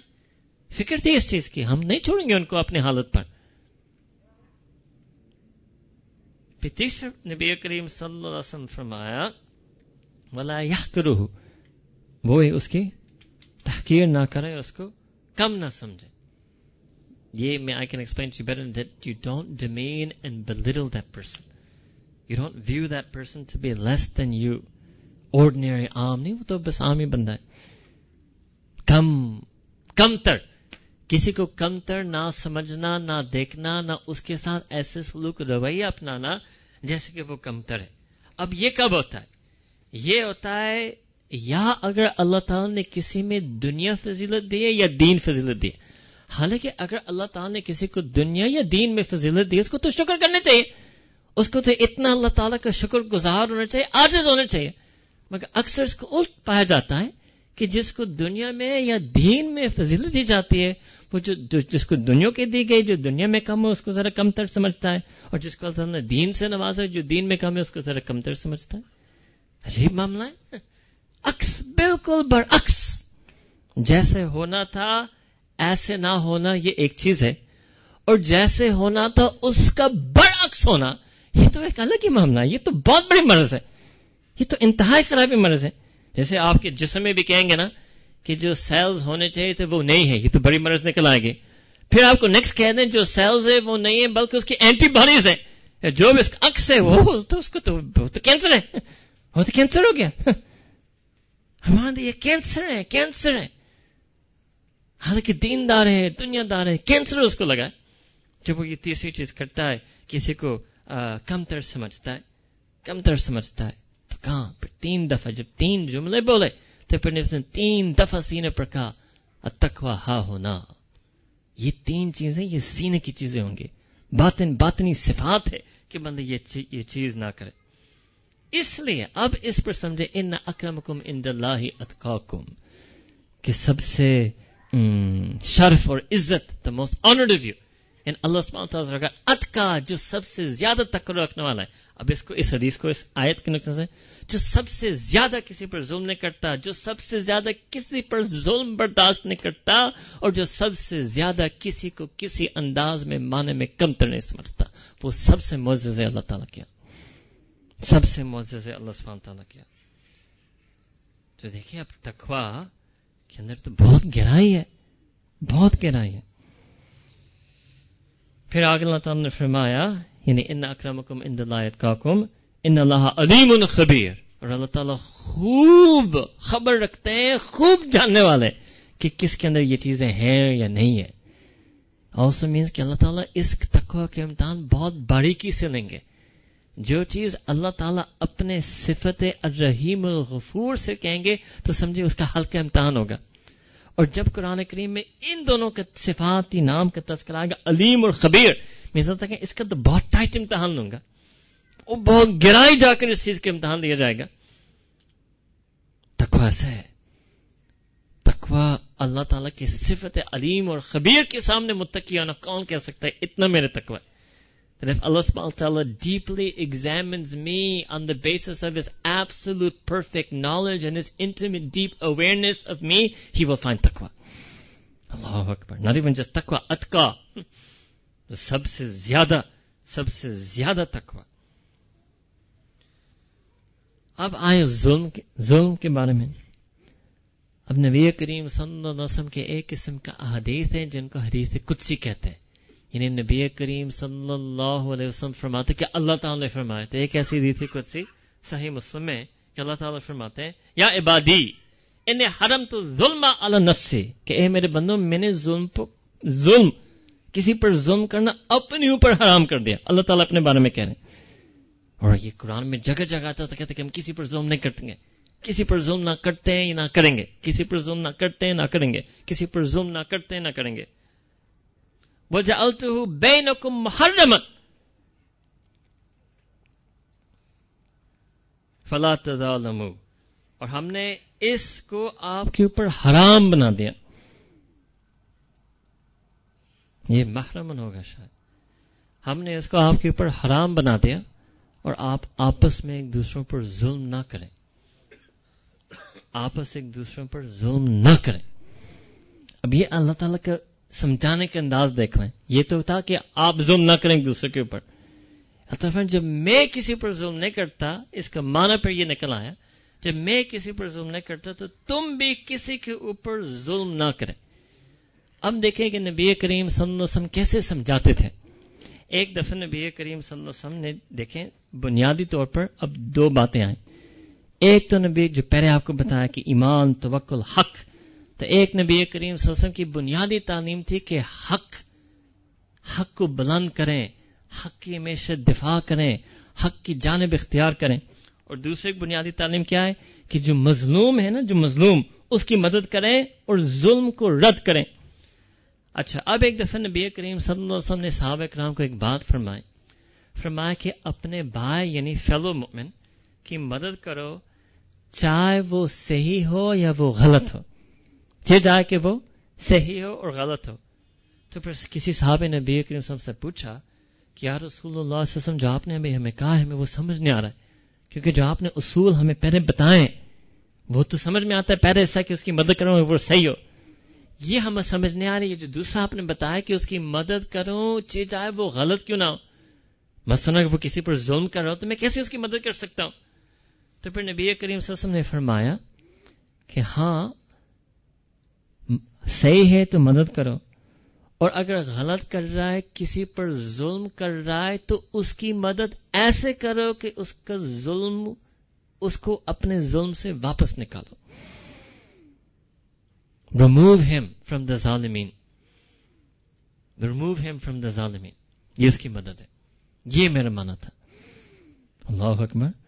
تو اگر کوئی ظلم کر رہا ہے، اس کو اس ظلم سے نکالنے کی محنت کوشش کرنی چاہیے. یہ اس کی خیرخواہی ہے، یہ اس کی مدد ہے. اب ایک اور پہلو آ گیا. اب کیا آ گیا؟ نمبر 1، کسی اور پر ظلم نہ کرو. کسی مظلوم کا، اگرچہ آپ نے کر رہے ہو، اس کو اپنی مظلومیت پر نہ چھوڑو. اور تیسرا جو ظالم ہے، اس کو اپنے ظالمیت پر نہ چھوڑو. ایک کامل دین ہے. کتنی کامل تعلیم ہے. اللہ اکبر کبیرہ. اب یہ جو ہے نا، ایک تو اولاً اکثر ہمیں پتہ بھی ہوتا ہے کہ کون ظالم ہے کون مظلوم ہے، اور اگر نہیں کسی کو پتا تو اس چیز کی علم ہونا چاہیے تاکہ اس چیز پر عمل ہو. پتہ ہونا چاہیے کہ زیادتی کہاں ہوتی ہے، کس سے ہو رہی ہے، کیسے ہو رہی ہے، تاکہ ہم اس کو رد کریں، اس کو ریپیل کریں، اس کو پل بیک کریں. اگر کوئی قریبی ساتھی ہے، پتہ ہونا چاہیے کہ اس کے اندر کون سی خرابی ہے، کس پر کیسے ظلم کرتا ہے، تاکہ میں اس کو اپنے ظالمیت سے پیچھے رکھوں. اور شیخ وہی ہوتا ہے جو اپنے شاگرد کا، جو اپنے نفس کے اوپر ظلم کرتا ہے، اس کی خبر لیتا ہے اور کوشش کرتا ہے کہ یہ خود جو ظالم ہے اپنے نفس پر، اس کی ظالمیت میں نکالو، اور یہ جو شیطان کی مظلومیت اس کے اوپر ہے، وہ اس سے بھی میں اس کو بچاؤں. یہ نصیحت ہے، یہ ہمدردی ہے. تو یہ نبی کریم صلی اللہ علیہ وسلم کی حدیث پر عمل کرنا چاہیے. اب آئے شام کی طرف. اب شام میں کس کو نہیں پتا ہے کہ ظالم کون ہے؟ پوری دنیا اس کا نام لیتا ہے، اسد. کوئی مخفی نہیں ہے. کون کہہ سکتا ہے کہ ہمیں نہیں پتا ہے کہ کون ظالم ہے؟ سب کو پتا ہے. اچھا ظلم کیا کرے وہ بھی سب کو پتا ہے. اچھا مظلوم کون ہے وہ بھی سب کو پتا ہے. اب عجیب بات ہے، عجیب. ایک ہوتا ہے نا کوئی چیز مخفی ہو، مبہم ہو، انشور ہو، انکلیئر ہو.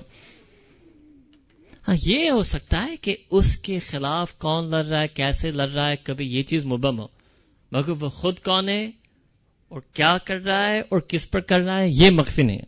100%. یہ تو Amnesty International and Human Rights Watch آپ کو بتا دیں گے. اگر آپ کو امت میں کوئی نہیں مل سکتا جو آپ کو بتا سکے، Amnesty International, Human Rights Watch, United Nations آپ کو بتا دیں گے کہ ظالم کون ہے، مظلوم کون ہے اور ظلم کیا کیا جا رہا ہے. اتنا واضح، اتنا واضح. جی پھر بھی امت کچھ نہیں کر سکتا. مگر میں سمجھتا ہوں اس سے ایک بہت بڑھ کر مثال ہے وہ جو برما میں ہو رہا ہے. اللہ عالم، مگر میں اس پر غور کر رہا تھا، میرے خیال ہے اللہ عالم، پوری امت کی تاریخ میں ہم کبھی بھی اتنے گئے گزرے نہیں ہوئے کہ اتنا، یہ تو ایک پٹیچر ملک ہے Burma, right? What is Burma? ٹھیک ہے، آپ کو کوئی اور طاقتور ملک پٹ رہا ہے تو چلو آپ کہیں گے ان کی ایک طاقت ہے، یہ ہے برما. اللہ اکبر کبیرہ. What is Burma? Burma is a backward super third world super poor country. وہ ایسے پٹ رہا ہے مسلمانوں کو، ایسے ٹکا کر، کسی کو خبر ہی نہیں، خبر ہی نہیں، ہوش نہیں. یہ بھی عجیب بات دیکھیں، میں جب ہائی اسکول میں تھا امریکہ میں، اس وقت ان 89 1991 92 93 ان ایئرز میں یہ باسنیا، یہ یوگوسلاویا، فارمر یوگوسلاویا میں وار ہوا تھا. ٹھیک ہے نا؟ اب سربیا باسنین مسلمانوں پر ظلم کر رہا تھا. اگین یہ میں آپ کو کوئی ایکسٹریمسٹ بات نہیں کر رہا ہوں. This is pure United Nations, Human Rights Watch and Amnesty International. ٹھیک ہے نا؟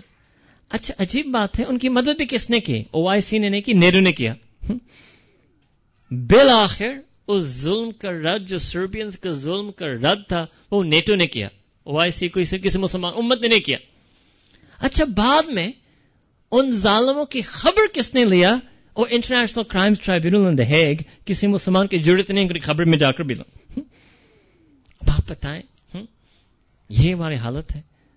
اب اس وقت سبق نہیں سیکھا نا، 25 سال پہلے کی بات ہے. اب دیکھو برما میں پٹا. I mean, it's shame for Burma. I don't think, we have had some real enemies in the past. Mongols, وہ تو بڑے طاقتور قوم ہمارے خلاف لڑ چکے ہیں. یہ کیا چیز ہے؟ It's probably the weakest, most pathetic enemy ever in the history of Islam, that we are being defeated by the Burmese. یہ ہماری حالت ہے. اللہ اکبر کبیرہ. اب یہ میں سمجھتا ہوں مظلومیت کی انتہا ہو گئے. کیوں؟ کیونکہ ظلم رد کرنے والا کی صفات امت میں نہیں ہے. اس سمجھ تسلیم کر لو. ظلم رد کرنے والا کی صفات ہمارے اندر نہیں ہے. وہ جو شروع میں کہا وہ ایمان، یقین، توقع والا ایمان وہ نہیں ہے. وہ عبادت وستعینوا بالصبر والصلاۃ وہ نہیں ہے. وہ دعا عبادت نہیں ہے. وہ گناہ کو چھوڑنا وہ نہیں ہے. اپنے حالات کو بدلنا وہ نہیں ہے. تو پٹو. یہ حالت ہے. اب میں آپ کو ایک اور نبی کریم صلی اللہ علیہ وسلم کا حدیث، نبی کریم، یہ ایک لمبی حدیث ہے، اس کا ٹکڑا آپ کو سناؤں گا. نبی کریم صلی اللہ علیہ وسلم کعبہ کے ارد گرد طواف کر رہے تھے. پھر کچھ کعبہ کے مخاطب کر کعبہ کی کچھ شان بھی بیان کی. پھر فرمایا واللہ، یہ سیاست میں یہ بھی روایت ہے، والذی نفس محمد بیدہ صلی اللہ علیہ وسلم، قسم کھائے اس ذات کی جس کے قوت کے قبضے میں محمد صلی اللہ علیہ وسلم کی جان لینا، ان کی قوت کے قبضے میں، لحرمت المؤمن اعظم عند اللہ حرمت منک، کہ مومن کی جو حرمت یعنی احترام، اعظم زیادہ عظیم ہے تیری احترام پر. اب میں بتاؤں، اگر میں آپ کو جذباتی کروں تو اگر کوئی کعبہ پر حملہ کرے آپ کیا کہیں گے؟ آپ ریڈی ہوں گے نا کعبہ کو ڈیفینڈ کرنے کے لیے؟ تو نبی کریم صلی اللہ علیہ وسلم کیا فرما رہے ہیں کہ ایک مومن، one Syrian, one Rohingya Burmese, ایک مومن کعبہ سے بھی اس کو وہ زیادہ عظیم احترام ہے. ایک. آپ سوچیں تو سمجھے ہمارے کتنے کعبہ شہید ہو رہے ہیں. یا کہتے ہیں میں کبھی برداشت نہیں کرتا کہ ایک دفعہ کعبہ کے گرایا جائے. وہ تو ہزاروں دفعہ ہو رہا ہے، لاکھوں شام میں تو لاکھوں کا معاملہ ہے، لاکھوں دفعہ ہو چکا ہے. اب یہ دکھا ہے آپ کا کہ آپ سمجھتے ہیں کہ نہیں میں کعبہ کو کبھی شہید نہیں ہونا. کعبہ سے عظیم تر چیز شہید ہو رہا ہے. اب ایک اور معاملہ ہے، ایک اور مسئلہ یہ بھی کھول کر آپ کو بتا دوں کہ ایک ایسے بھی لوگ ہیں جو جھوٹے دعوت کرتے ہیں کہ وہ اس ظلم کی رد کر رہے ہیں. یہ بھی ایک نیا فتنہ آ گیا. دیکھیں، اسد کا ظلم الگ چیز ہے، شیعز، کرسچنز، یزیدیز کوئی تعلق نہیں رکھتے. میں آپ کو بتاؤں، اس علاقے میں کردستان میں تقریباً 900 سال سنی، شیعز، کرسچنز آرام سے رہ رہے ہیں، امن سے رہ رہے ہیں. 900 سال امن سے رہ رہے ہیں. آپ نے کیسے یہ مسئلہ چھیڑ دیا؟ ان کو چھوڑ دو، ہمیں کچھ نہیں فرق پڑتا ہے ان کا. اسد، اس کو دیکھو، اسد جو ظلم کرنے والا ہے اس کو چھوڑ دیا. پر یہ کھول کر بھی آپ کو بتا دو، جو یہ یزیدی لڑکیوں کے ساتھ جو انہوں نے کیا، یہ سراسر حرام ہے، حرام ہے.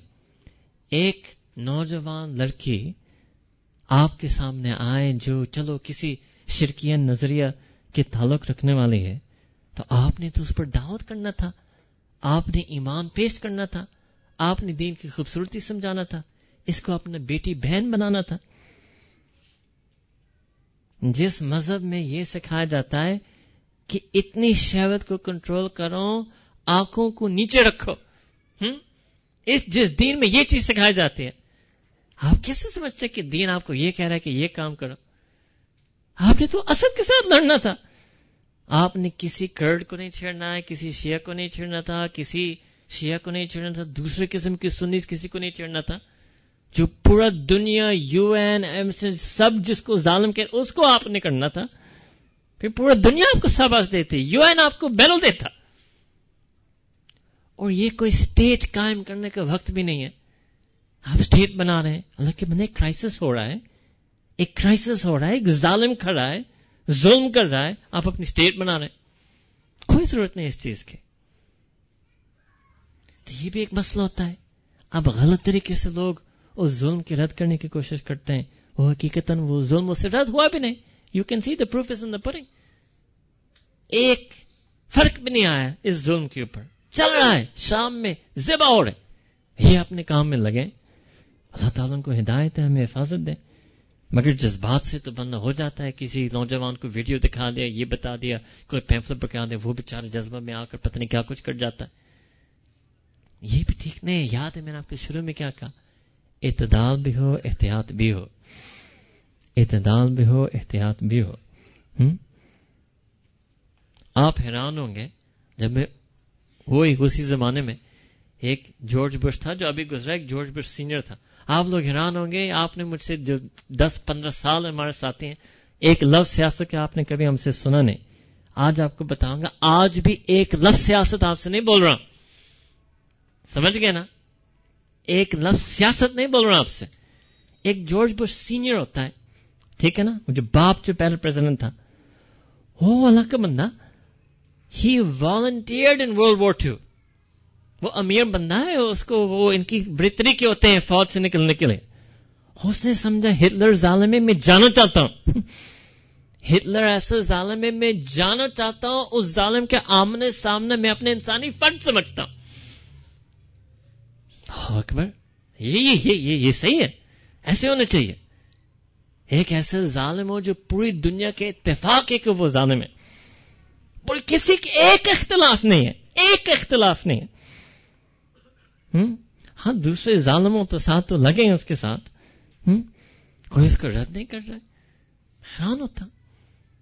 برما کے بارے میں بھی کسی کا اختلاف نہیں ہے, کسی کا اختلاف نہیں ہے. تو یہ جو ہے نا عجیب معاملہ ہے. یہ بھی چلتے چلتے میں آپ کو ایک اور بات بھی بتانا چاہتا ہوں. حالانکہ جو بھی مطلب میں کسی پر بول نہیں رہا ہوں ابھی, اور میں سمجھتا ہوں پاکستان میں مختلف تنظیمیں اخلاص اور صداقت سے کام کر رہے ہیں. مگر جہاں تک ہم نے اس چیز کو سمجھا اور دیکھا ہے, جو بین الاقوامی مسلمان جو ادارے جو وہاں رفاہی کام کی بات اب میں کر رہا ہوں, ریلیف اینڈ ہیومینیٹیرین ورک جو کر رہے ہیں وہاں, وہ زیادہ قوت اور رسوخ سے وہاں جاتے ہیں. ٹھیک ہے نا؟ مجھے پتا ہے کہ کچھ پاکستانی ساتھیوں کا کبھی ایک جذبہ ہوتا ہے, وہ کام کرنا چاہتے ہیں, وہ گھس جاتے ہیں. مگر میں آپ کو نصیحت دوں گا کہ میں خود 2 ادارے کے نام آپ کے سامنے رکھوں گا جو میں نے خود پرسنلی بذات خود ان کی دفاتر میں UK اینڈ ساؤتھ افریقہ میں جا چکا ہوں پرسنلی. ایک کا نام ہے امہ ویلفیئر ٹرسٹ اور ایک کا نام ہے الامداد فاؤنڈیشن. یہ دونوں جس صفائی, جس رسوخ, جس صداقت, جس اثر تاثیر سے کام کر رہے ہیں ان سب متاثرین علاقوں میں سمجھتا ہوں, کیونکہ آپ ایسے لوگ ہیں, آپ تو انٹرنیشنل وائر ٹرانسفرز اپنے بزنسز وغیرہ کے لیے کرتے ہیں, تو میں سمجھتا ہوں جہاں ایک اچھی محنت ہو رہی ہے اور بھرپور ہو رہی ہے, ہم بھی کو اپنا حصہ وہاں ہی ڈالنا چاہیے. میں دوبارہ نام, حالانکہ بھی بالکل آپ سمجھے میرا بہت ہی زیادہ اعتماد ہوگا اگر میں کسی کا نام ادارہ کبھی آپ کے سامنے لوں, کیونکہ میں نے کبھی آپ کے سامنے لیا بھی نہیں. مگر تقاضا ایسا ہے کیونکہ وہ ایسا اچھا صاف بہترین کام کر رہے ہیں ان ریلیف ان ہیومین, ایسے کام کر رہے ہیں کہ even the UK has to accept it, right? کوئی اس کو بین نہیں کر رہا ہے, کوئی ایکسٹریمسٹ نہیں سمجھتا ہے. Ummah Welfare Trust and Alimdad Foundation یہ بھرپور وہاں کام کر رہے ہیں. اب میں کسی کی نفی نہیں کر رہا, مجھے پتا ہے, مجھے بھی کبھی میسج آتے ہیں مختلف پاکستانی ساتھیوں سے, مگر اس مطلب ان کو بھی ادھر ہی لگنا چاہیے جہاں ایک کام اور چل رہا ہے. اور شاید ان ممالک کی آنے کی وجہ سے ذرا ان کے مطلب ذرائع بھی اور وسائل بھی اور ذرا تعلقات ذرا بہتر اور زیادہ قوی ہوتے ہیں. آپ اپنا صدقہ کے حصہ ضرور وہاں ڈالیں, ضرور وہاں ڈالیں. اور تو اور ہم یہ کہہ سکتے ہیں نا کہ چلو مظلومین کی مظلومیت, ٹھیک ہے نا, وہ دوسرا قدم ایک تھا. ایک تیسرا قدم تھا, پہلا قدم میں خود ظالم نہیں ہوں, دوسرا تھا کہ مظلوم کی مظلومیت کو کسی طرح میں ختم کروں, تیسرا تھا کہ میں ظالم کی ظالمیت کو ختم کروں.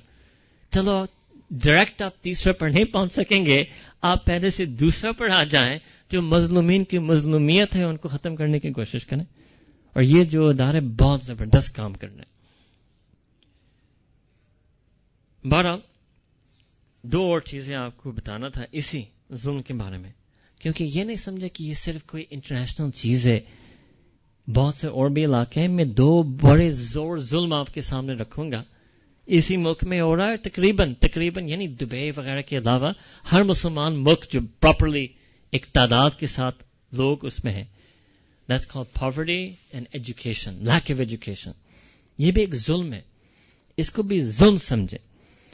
یعنی غربت ہونا جہاں غربت ختم نہیں ہو سکتی اس کو ظلم نہیں کہیں گے، اور غربت کا ہونا جہاں غربت ختم کیا بھی جا سکتا ہے اس وقت غربت ظلم ہے. الٹریسی ہونا جب وہ الٹریسی دور نہیں کیا جا سکتا ہے وہ ایک الگ چیز ہے. اور الٹریسی ایسے ملک میں ہونا جو اتنے ڈاکٹرز، اتنے پی ایچ ڈیز، اتنے پڑھے لکھے لوگ ہیں، اسی ملک میں الٹریسی ہونا یہ ظلم ہے. یہ بھی ظلم ہے. It's not just about war and crisis, right? یہ بھی 2 بڑے ظلم ہیں. اب یہ بھی ہو سکتا ہے کیونکہ ہم اپنے معاشرتوں کو ان 2 ظلم سے پاک صاف نہیں کیا ہے تو ہم بین الاقوامی سطح پر بھی کس قسم کے ظلم کے شکار ہوتے ہیں. تو پاورٹی اینڈ ایجوکیشن. میں کیوں یہ بیان کر رہا ہوں آپ کو ابھی؟ اس پر بس میں نے چند نکات آپ کو بتانا ہے. پہلے میں آپ کو نیت بتاؤں، میری جو نیت جو ہے، کیونکہ دیکھیں ایک ہمارا جو عمومی مضمون ہوتا ہے اور عمومی ہمارا حلقہ ہوتا ہے وہ لوگوں کا ہوتا ہے جو اپنی اصلاح کرنے کی کوشش کرتے ہیں. ہمارے لائن دین میں غالب جو ہماری لائن یہی ہے جس کو کہتے ہیں تزکیۃ النفس، اصلاح النفس. ٹھیک ہے نا؟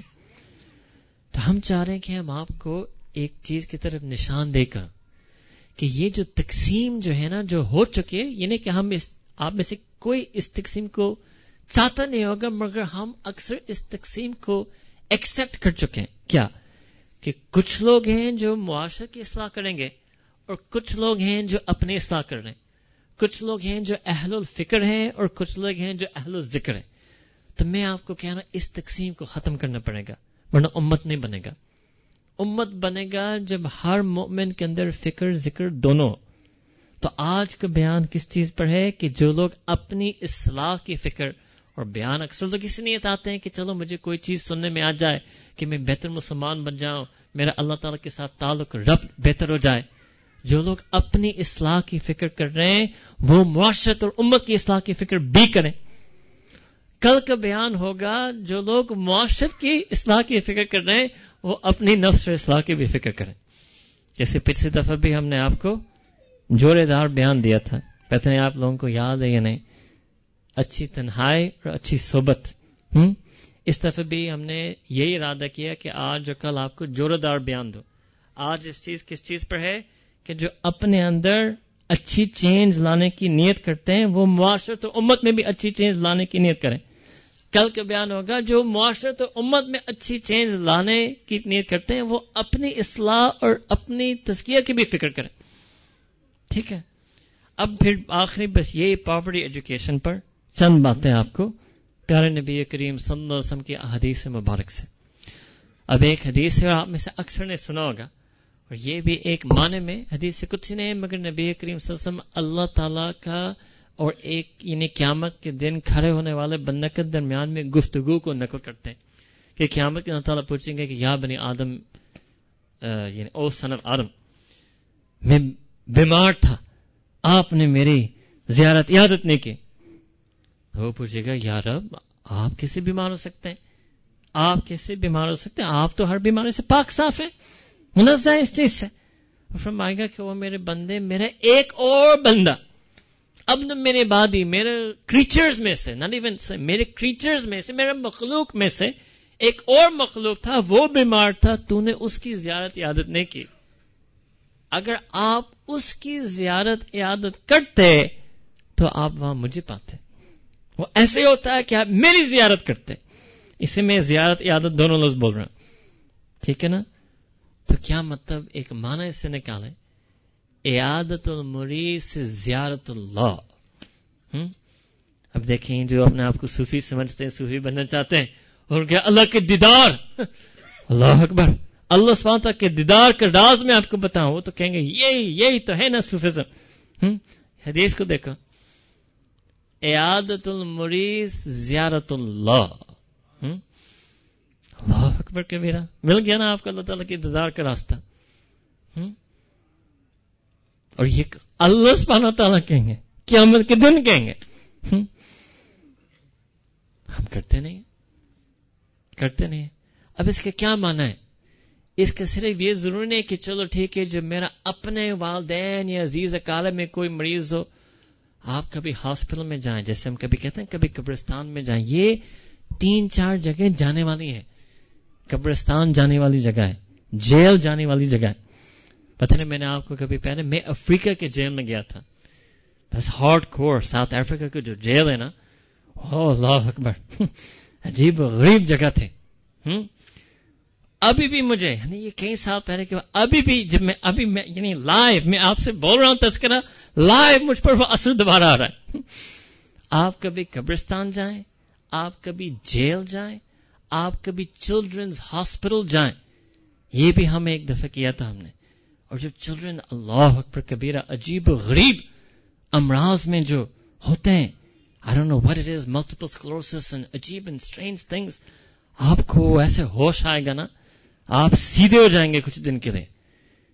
یہ علاج ہو اسے بالکل بد نظری کے علاج، غیب ہو، ایسے علاج ہوگا نا آپ سوچ نہیں سکیں گے. اور میں اس سے کہہ رہا ہوں کیونکہ میں نے دیکھا ہے کہ عجیب، کیا ہم کتنے پتھر دل والے ہیں کہ قبرستان کے جانے سے ہم پر اثر نہیں ہوتا. یہ تو ہم نے کئی دفعہ جنازے میں ہم نے خود اس چیز کا کیا کہتے ہیں مشاہدہ کیا کہ لوگ قبرستان آ رہے ہیں جانے اثر نہیں ہوتا. تو یو نیڈ مور. ہاں، آپ کبھی جیل جائیں، کبھی ہاسپٹل جائیں، کبھی اورفنیج جائیں، آپ سیدھے ہو جائیں گے. ایسے آپ سیدھے ہو جائیں گے. یہ کرنا چاہیے. تو یہ بھی ایک چیز ہو سکتا ہے. آپ کو پتا ہے باہر ملکوں میں ہاسپٹلز میں ایک باقاعدہ مذہبی بندہ چیپلن رکھا جاتا ہے فار دا ہاسپٹل. ایک ریورنڈ ہوتا ہے، پریسٹ ہوتا ہے. اس کا کام یہ ہے کہ پورا دن ہاسپٹل میں یہ عیادت المریض کرتا رہے. چلو وہ ایمان والا نہیں ہے، مگر اس حدیث کے مطابق اگر وہ مومن ہوتا، اللہ علم، اللہ تعالیٰ شاید کوئی ہدایت کا فیصلہ ان کا کر لے مرنے سے پہلے، اس عمل کی مرنے سے. مگر سارا دن اس کی یہی کرنا ہے. آگے حدیث سننا ہے. اچھا، پھر اللہ تعالیٰ نے فرمایا کہ میں بھوکا تھا، یا بنی آدم، میں بھوکا تھا تو نے مجھے کھلائے نہیں. میں بھوکا تھا تو نے مجھے کھلائے نہیں. اب بندہ کہے گا کہ یار تو رب العالمین ہے، سب جانوں کو پالنے والا ہے، میں کیسے آپ کو کھلا سکتا ہوں؟ یہ کیسے ہو سکتا ہے کہ میں آپ کو کھلا سکتا ہوں؟ تو اللہ تعالیٰ فرمائیں گے کہ فلاں مخلوق کھانے کے محتاج تھا، اگر تم اس کو کھانے کھلاتے تم مجھے پاتے. اللہ اکبر. اب یہ بھی میں اس کو لفظی معنی میں لوں گا، کھانا کھلاتے. یہ بھی ہو سکتا ہے کہ گھر بیٹھ کر چیک کاٹیں. یہ بھی ایک چیز ہے. ایک چیز ہے جا کر ان کو کھانا کھلائیں. ایک دفعہ پہلے بھی آپ کو اس چیز کا تذکرہ کیا تھا. جا کر ان کو کھانا کھلائیں اور بیٹھ کر ذکر کریں. آپ کہتے ہیں کہ میں خاص ذکر کرنا چاہتا ہوں. آپ جائیں غریبوں کو کھانا کھلائیں اور بیٹھیں اور بس یاد کریں کہ میں اللہ کے، بس مجھے اللہ مل گئے، مجھے زیارت ہو رہی ہے. بیٹھ کر بس اسی نیت سے بیٹھیں کہ مجھے زیارت اللہ ہو رہی ہے، میں کھلا رہا ہوں اور زیارت بھی ہو رہی ہے. یہ غریبوں کی ہمدردی، یہ سے بڑھ کر اللہ تعالیٰ کیا کہہ سکتے تھے؟ میں کہتا ہوں کیا کہتے ہیں اللہ تعالیٰ کوئی کسر نہیں چھوڑے. اس سے زیادہ زوردار کیسے اللہ تعالیٰ ہمارے اندر غریبوں کی ہمدردی پیدا کرے. پھر فرمایا تھوڑا سا آپ دیکھیں گے یہ یعنی الفاظ بدل رہے ہیں ان ایوری تھنگ. نیکسٹ فرمایا کہ یا بنی آدم، میں نے آپ سے پانی مانگا. اب یہ اس میں نہیں تھا کہ میں نے آپ سے کھانا مانگا، میں نے آپ سے پانی طلب کیا مگر آپ نے مجھے دیا نہیں. اوکے یا اللہ، یہ کب ہوا؟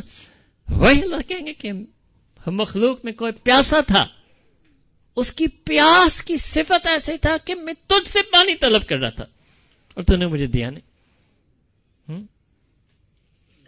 یہ مسئلہ افریقہ کے مسلمان اس چیز پر بہت کرتے ہیں، مگر یہ آپ لوگ کو مسئلہ انٹرنیشنل وائر ٹرانسفر، آپ بھی اس کو کر سکتے ہیں.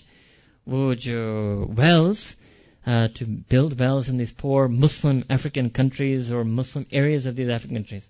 آپ حیران ہوں گے کتنا سستا ہے ایک پورا کنواں کو کھودنا. اسی طرح پر کتنے لوگ پانی پیتے ہوں گے، کتنے لوگ پانی پیتے ہوتے اور کتنے لوگ مرض بیماری سے بچتے ہوں گے. کہ آپ سب کو پتا ہے نا، یہ دیکھیں ہمارے تو یہ حال ہے نا. آپ کبھی افریقہ کا پانی دیکھیں نا، آپ کہیں گے یا اللہ کیسے یہ لوگ کیسے پی رہے ہیں.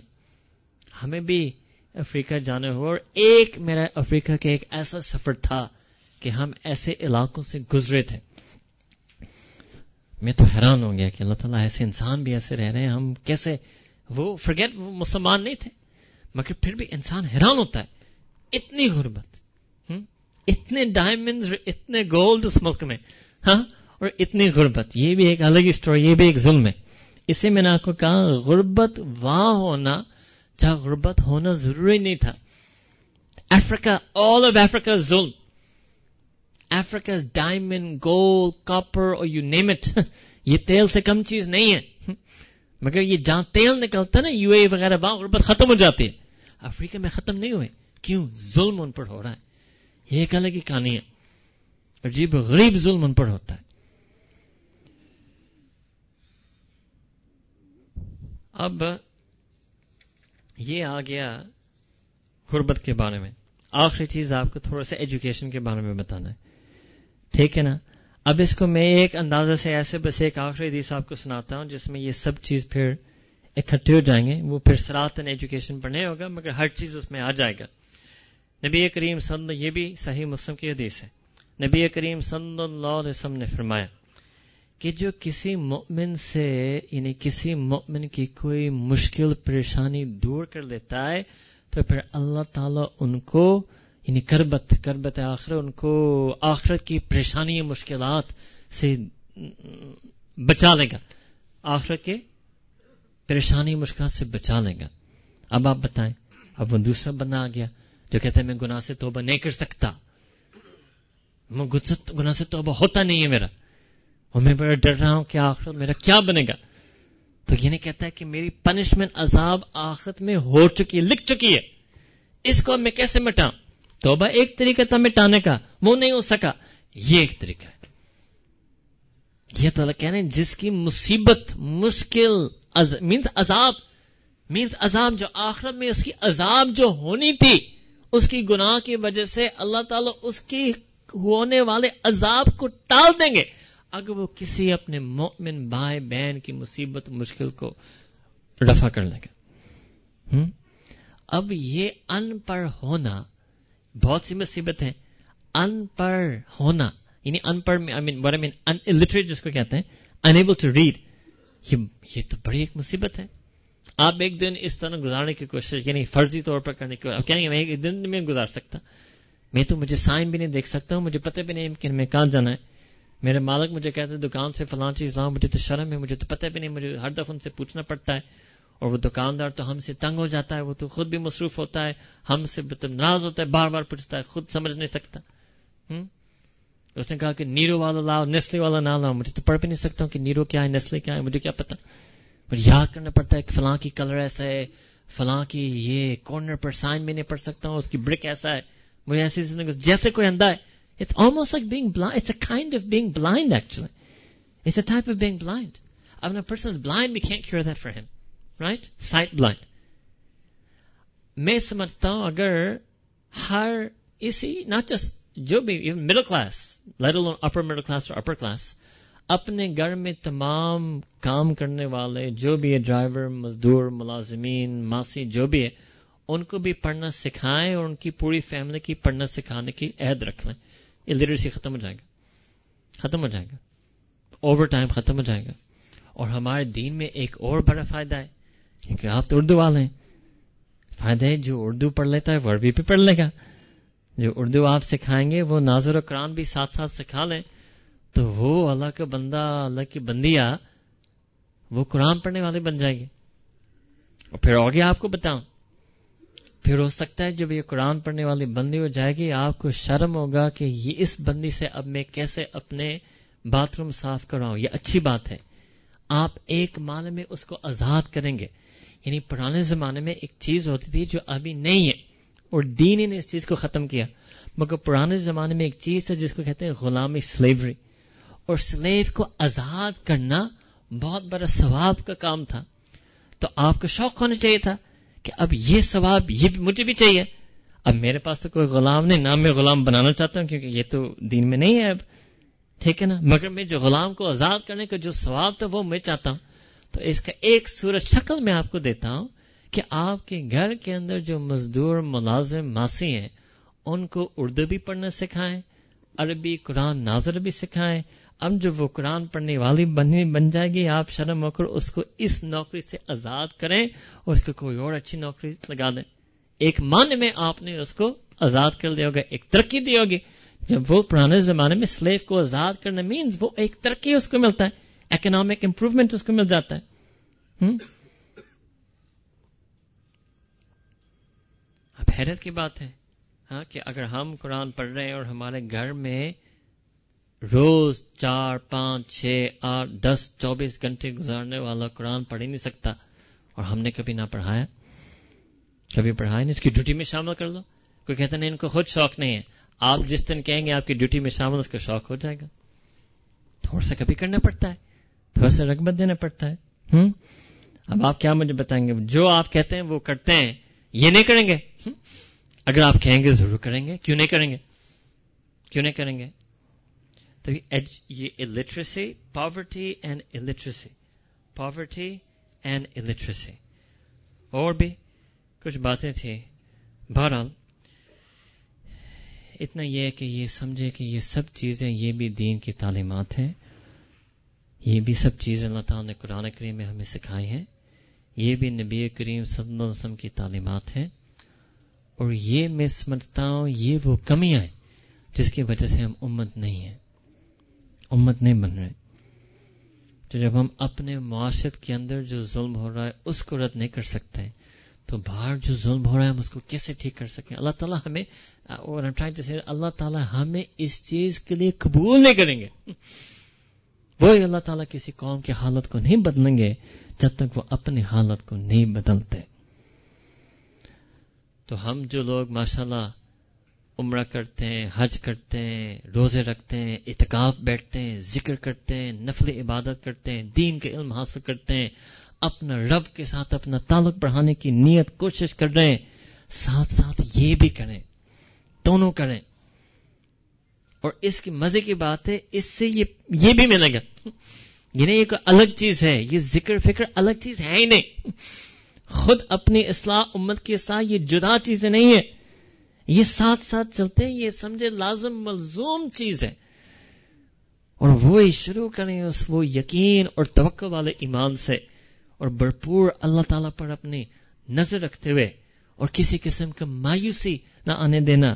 وَاسْتَعِينُوا بِالصَّبْرِ وَالصَّلَاةِ, کھڑے ہو جائیں, 2 رکعت نفل پڑھیں مظلومین کے لیے, دعا مانگیں مظلومین کے لیے. وہ دعا جو آپ کو سنائے قرآن سے وہ ہر رات پڑھیں, اللہ تعالیٰ سے واپس امت کی عزت مانگے, معاشرے کی عزت مانگے, ہمارے عورتوں کی عزت مانگے, جو لڑکیاں جو پھر رہی ہیں, لڑکیاں جو بے حیا پھر رہی ہیں کالج یونیورسٹی, ان کی عزت مانگے.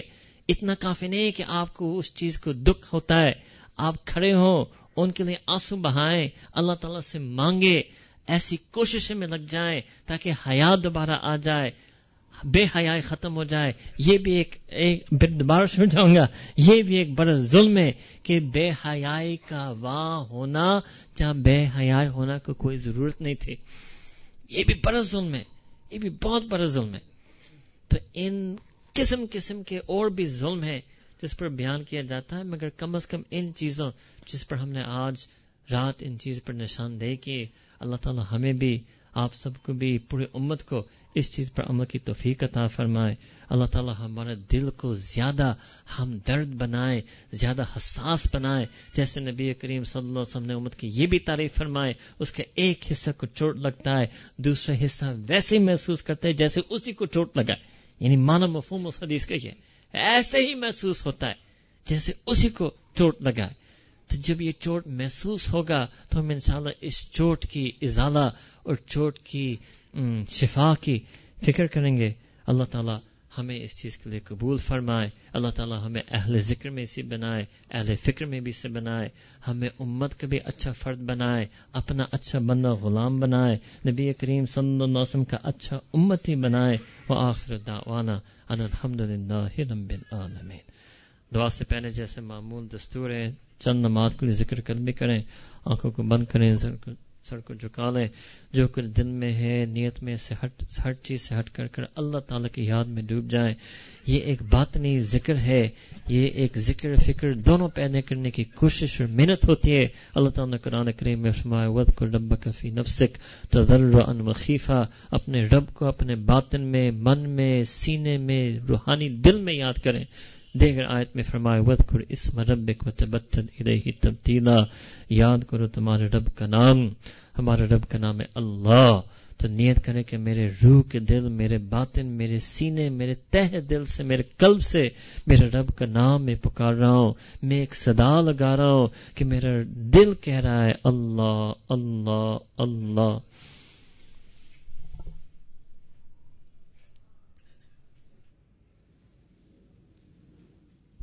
لا الہ الا اللہ محمد رسول اللہ. سبحان ربی العظیم. اللهم صل على سيدنا محمد وعلى آل سيدنا محمد وبارك وسلم. ربنا ظلمنا أنفسنا وإن لم تغفر لنا وترحمنا لنكونن من الخاسرين. رب اغفر وارحم وأنت خير الراحمين. ربنا لا تزغ قلوبنا بعد إذ هديتنا وهب لنا من لدنك الرحمة إنك أنت الوهاب. یا اللہ رب کریم ہماری یقین والا ایمان عطا فرما, توکل والا ایمان عطا فرما. یا رب کریم ہمیں ہر وقت آپ پر بھروسہ نصیب فرما. ہمارے ہر نظر آپ کی رحمت قوت کاملہ نصیب فرما. یا رب کریم ظلم کا حص عطا فرما, ظالمیت کا ظلم کو رد کرنے کے لیے قبول فرما, مظلومین کو اپنے مظلومیت سے نکالنے کی خدمت ہم سے قبول فرما. یا رب کریم ہمیں بھی کبھی بھی ظالموں کی فہرست میں نہ شامل فرما, کبھی ظالموں کی حمایت ہم سے نصیب فرما. اپنے خاموشی سے بھی یا رب ان کی کبھی بھی حمایت نصیب نہ فرما. یا رب کریم ہمیں خیر والا امت بنا, اعتدال والا امت بنا, وسطن والا امت بنا, احتیاط والا امت بنا. امت کا جو کردار ہے یا رب کریم ہمیں بھی وہ اس کے لیے قبول فرما. امت والا صفات نصیب فرما, امت والا عشق محبت نصیب فرما. ہمیں بھی آپس میں اخوت اخوت والا نسبت عطا فرما. یا رب کریم ہمدردی والا نسبت نصیب فرما. ہمیں بھی مریضوں کی خدمت کے لیے قبول فرما, یتیموں کی خدمت کے لیے قبول فرما, بیواؤں کی خدمت کے لیے قبول فرما, غریبوں کی خدمت کے لیے قبول فرما. تعلیم کو زیادہ سے زیادہ لوگوں کو فراہم کرنے کے لیے قبول فرما. یا رب کریم بے حیائی کو ختم کرنے کی محنت میں ہمیں لگا. ہمیں خود بھی یا رب با حیا بنا, با تقوی بنا, با ادب بنا, با اخلاق بنا. واستعینوا بالصبر والصلاح کی حقیقت ہمیں نصیب فرما, اس کا مصداق ہمیں بنا. یا رب کریم ہر قسم کے وحشت, خشیت, خوف, مایوسی, حزن یا رب کریم جو شیطان کی طرف آتا ہے اس سب سے ہمیں محفوظ فرما. ہمیں میں یا رب اپنے دین میں مضبوط بنا, دین میں مستقیم بنا, دین میں استقامت نصیب فرما, صراط مستقیم پر چلنے والے بنا. یا رب کریم ہمیں ناشکری اور ناقدری سے محفوظ فرما. آپ نے کتنی نعمتیں ہمیں عطا کی, کتنی چیزیں دی, کتنی چیزیں سے نوازا. ہم میں سے اکثر لوگ یا رب عزت بھی آپ نے دی, دولت بھی دی, شرافت بھی دی, تعلیم بھی دی, آپ نے مال پیسے بھی دیا. یا رب کریم ہمیں ناقدری سے بچا, ہمیں ناشکری سے بچا. آج تک جتنی بھی ناقدری ناشکری کی ہمیں معاف فرما. ہم سے کبھی بھی کسی کی تحقیر نہ ہونے دینا. اگر آج تک کسی کو کمتر سمجھا, کمتر نظر سے دیکھا یا کبھی کسی کو کمتر سمجھتے ہوئے بری بول سے بولا, ہمیں معاف فرما. ان سے معافی مانگنے کی توفیق عطا فرما, ان سے تلافی کرنے کی ہدایت ہمیں عطا فرما. یا رب کریم عاجزی ان کی ساری نصیب فرما. یا رب کریم ہمارے گناہوں کو معاف فرما, گناہوں سے نجات عطا فرما. اگر ہمارے گناہ کی وجہ سے امت کے حالات نہیں بدل رہے, یا رب کریم ہم تو امت کے لیے باعث سے ہم امت کے لیے پریشانی کے باعث بن چکے ہیں. آپ امت کی خاطر امت کی رحمت رکھتے ہوئے ہماری حالت کو بدل دیجئے. گناہ سے توبہ کی توفیق عطا فرما, تقوی اپنانے کی ہدایت عطا فرما. یا رب کریم ہمارے عبادت کو اچھا بنا, ذکر کو اچھا بنا, فکر کو اچھا بنا, رہنا سہنا اچھا بنا, لینا دینا اچھا بنا, حقوق العباد پورا کرنے کی نصیب فرما. اپنے حقوق کو یا رب ادا کرنا اپنے رضا کے مطابق ہمیں بھی اس کی ہدایت عطا فرما. یا رب کریم اگر ہمارے دین میں کوئی بھی کمی ہے آپ مہربانی کرنا, معاف کر دینا, اپنے فضل کرم سے عنایت فرما, عمل کی توفیق عطا فرما. یا رب کریم ہمیں ہر قسم کی منافقت سے محفوظ فرما. ہم یا رب نرم بستر پر سوتے ہیں, اچھے کھانے کھاتے ہیں, آپ کے کتنے مخلوق بھوکے ہیں, ہم واقعی ان کو کھانا نہیں کھلا رہے. آپ کے کتنے مخلوق پیاسا ہے, ہم ان کو پانی نہیں پلا رہے. امت کے کتنے افراد مظلومین ہیں, ان کو بجا قتل کیا جا رہا ہے, ان کی عزت لوٹی جا رہی ہے. یا رب کریم بے گھر کیے جا رہے, ہم پھر بھی نہیں ہل رہے. یا رب کریم دل کو نرم فرما دیجئے. ہر قسم کے جائز تعاون سے ہمیں قبول فرما, غلط نظریات سے بچا, اعتدال احتیاط دونوں صفات ہمیں عطا فرما. یا رب کریم حقیقی خدمت نصیب فرما, حقیقی جذب عطا فرما. اپنے رحمت کرم فضل سے یا رب کریم ہمیں اپنی نجی زندگی میں بھی خدمت کے جذب عطا فرما. اہل و عیال میں, اپنے ملازمین مزدوروں میں, اپنے گھر کے مختلف افراد میں, فیکٹری کے مزدوروں میں, دفتروں میں ملازمت میں, گھر کے ملازمت میں, سب کی بہتر خدمت کرنے کی توفیق عطا فرما. سب کے ساتھ نرم لہجہ کے ساتھ بولنا نصیب فرما. سب کی بچوں کی تعلیم کی فکر کے لیے ہمیں قبول فرما. یا رب کریم ہر مسلمان معاشرت کو امن والا معاشرت بنا, اطمینان والا معاشرت بنا, سکون والا معاشرت بنا. پوری امت کو یا رب سکون والی امت بنا. پوری انسانیت کو یا رب اپنی امن اور سلامتی کو تقسیم فرما. سب انسان کو یا رب آپس محبتوں میرے ساتھ رہنا نصیب فرما. اپنے رحمت کرم فضل سے یا رب ان دعاؤں کو قبول فرما. جس کے دل سینے میں تمنا ہے, نیک فریاد ہے, سب کی دلی صداؤں کو قبول فرما. سب کی نیک مرادوں کو پورا فرما. پوری امت مسلمہ پر یا رب اپنی رحمت نازل فرما. امت کے مظلومین متاثرین کو اپنی قوت غیبی قوت سے, غیبی مدد سے, غیبی نصرت سے مدد فرما. یا رب کریم ان کی حفاظت فرما. ربنا تقبل منا انک انت. یا رب کریم جو بھی محنت کر رہا ہے, کوشش کر رہا ہے, جو مختلف ادارے ہیں جس اخلاص سے کر رہے ہیں, جو بھی جیسے بھی جتنی محنت خدمت کر پا رہا ہے, سب کی خدمتوں کو قبول فرما. ان کی خدمات میں زیادہ تاثیر پیدا فرما, ان کی خدمات میں زیادہ برکت پیدا فرما, ان کی خدمات سے زیادہ لوگ کی حفاظت کفالت کا سبب بنا, ان کی خدمات سے زیادہ خیر کا باعث بنا. برکت عطا فرما, اپنی رحمت اور مغفرت کے فیصلے فرما. ربنا تقبل منا انك انت السميع العليم وتب علينا انك انت التواب الرحيم وصلى الله تعالى على حبيبه سيدنا محمد وعلى آله وصحبه اجمعين برحمتك يا ارحم الراحمين. آمين.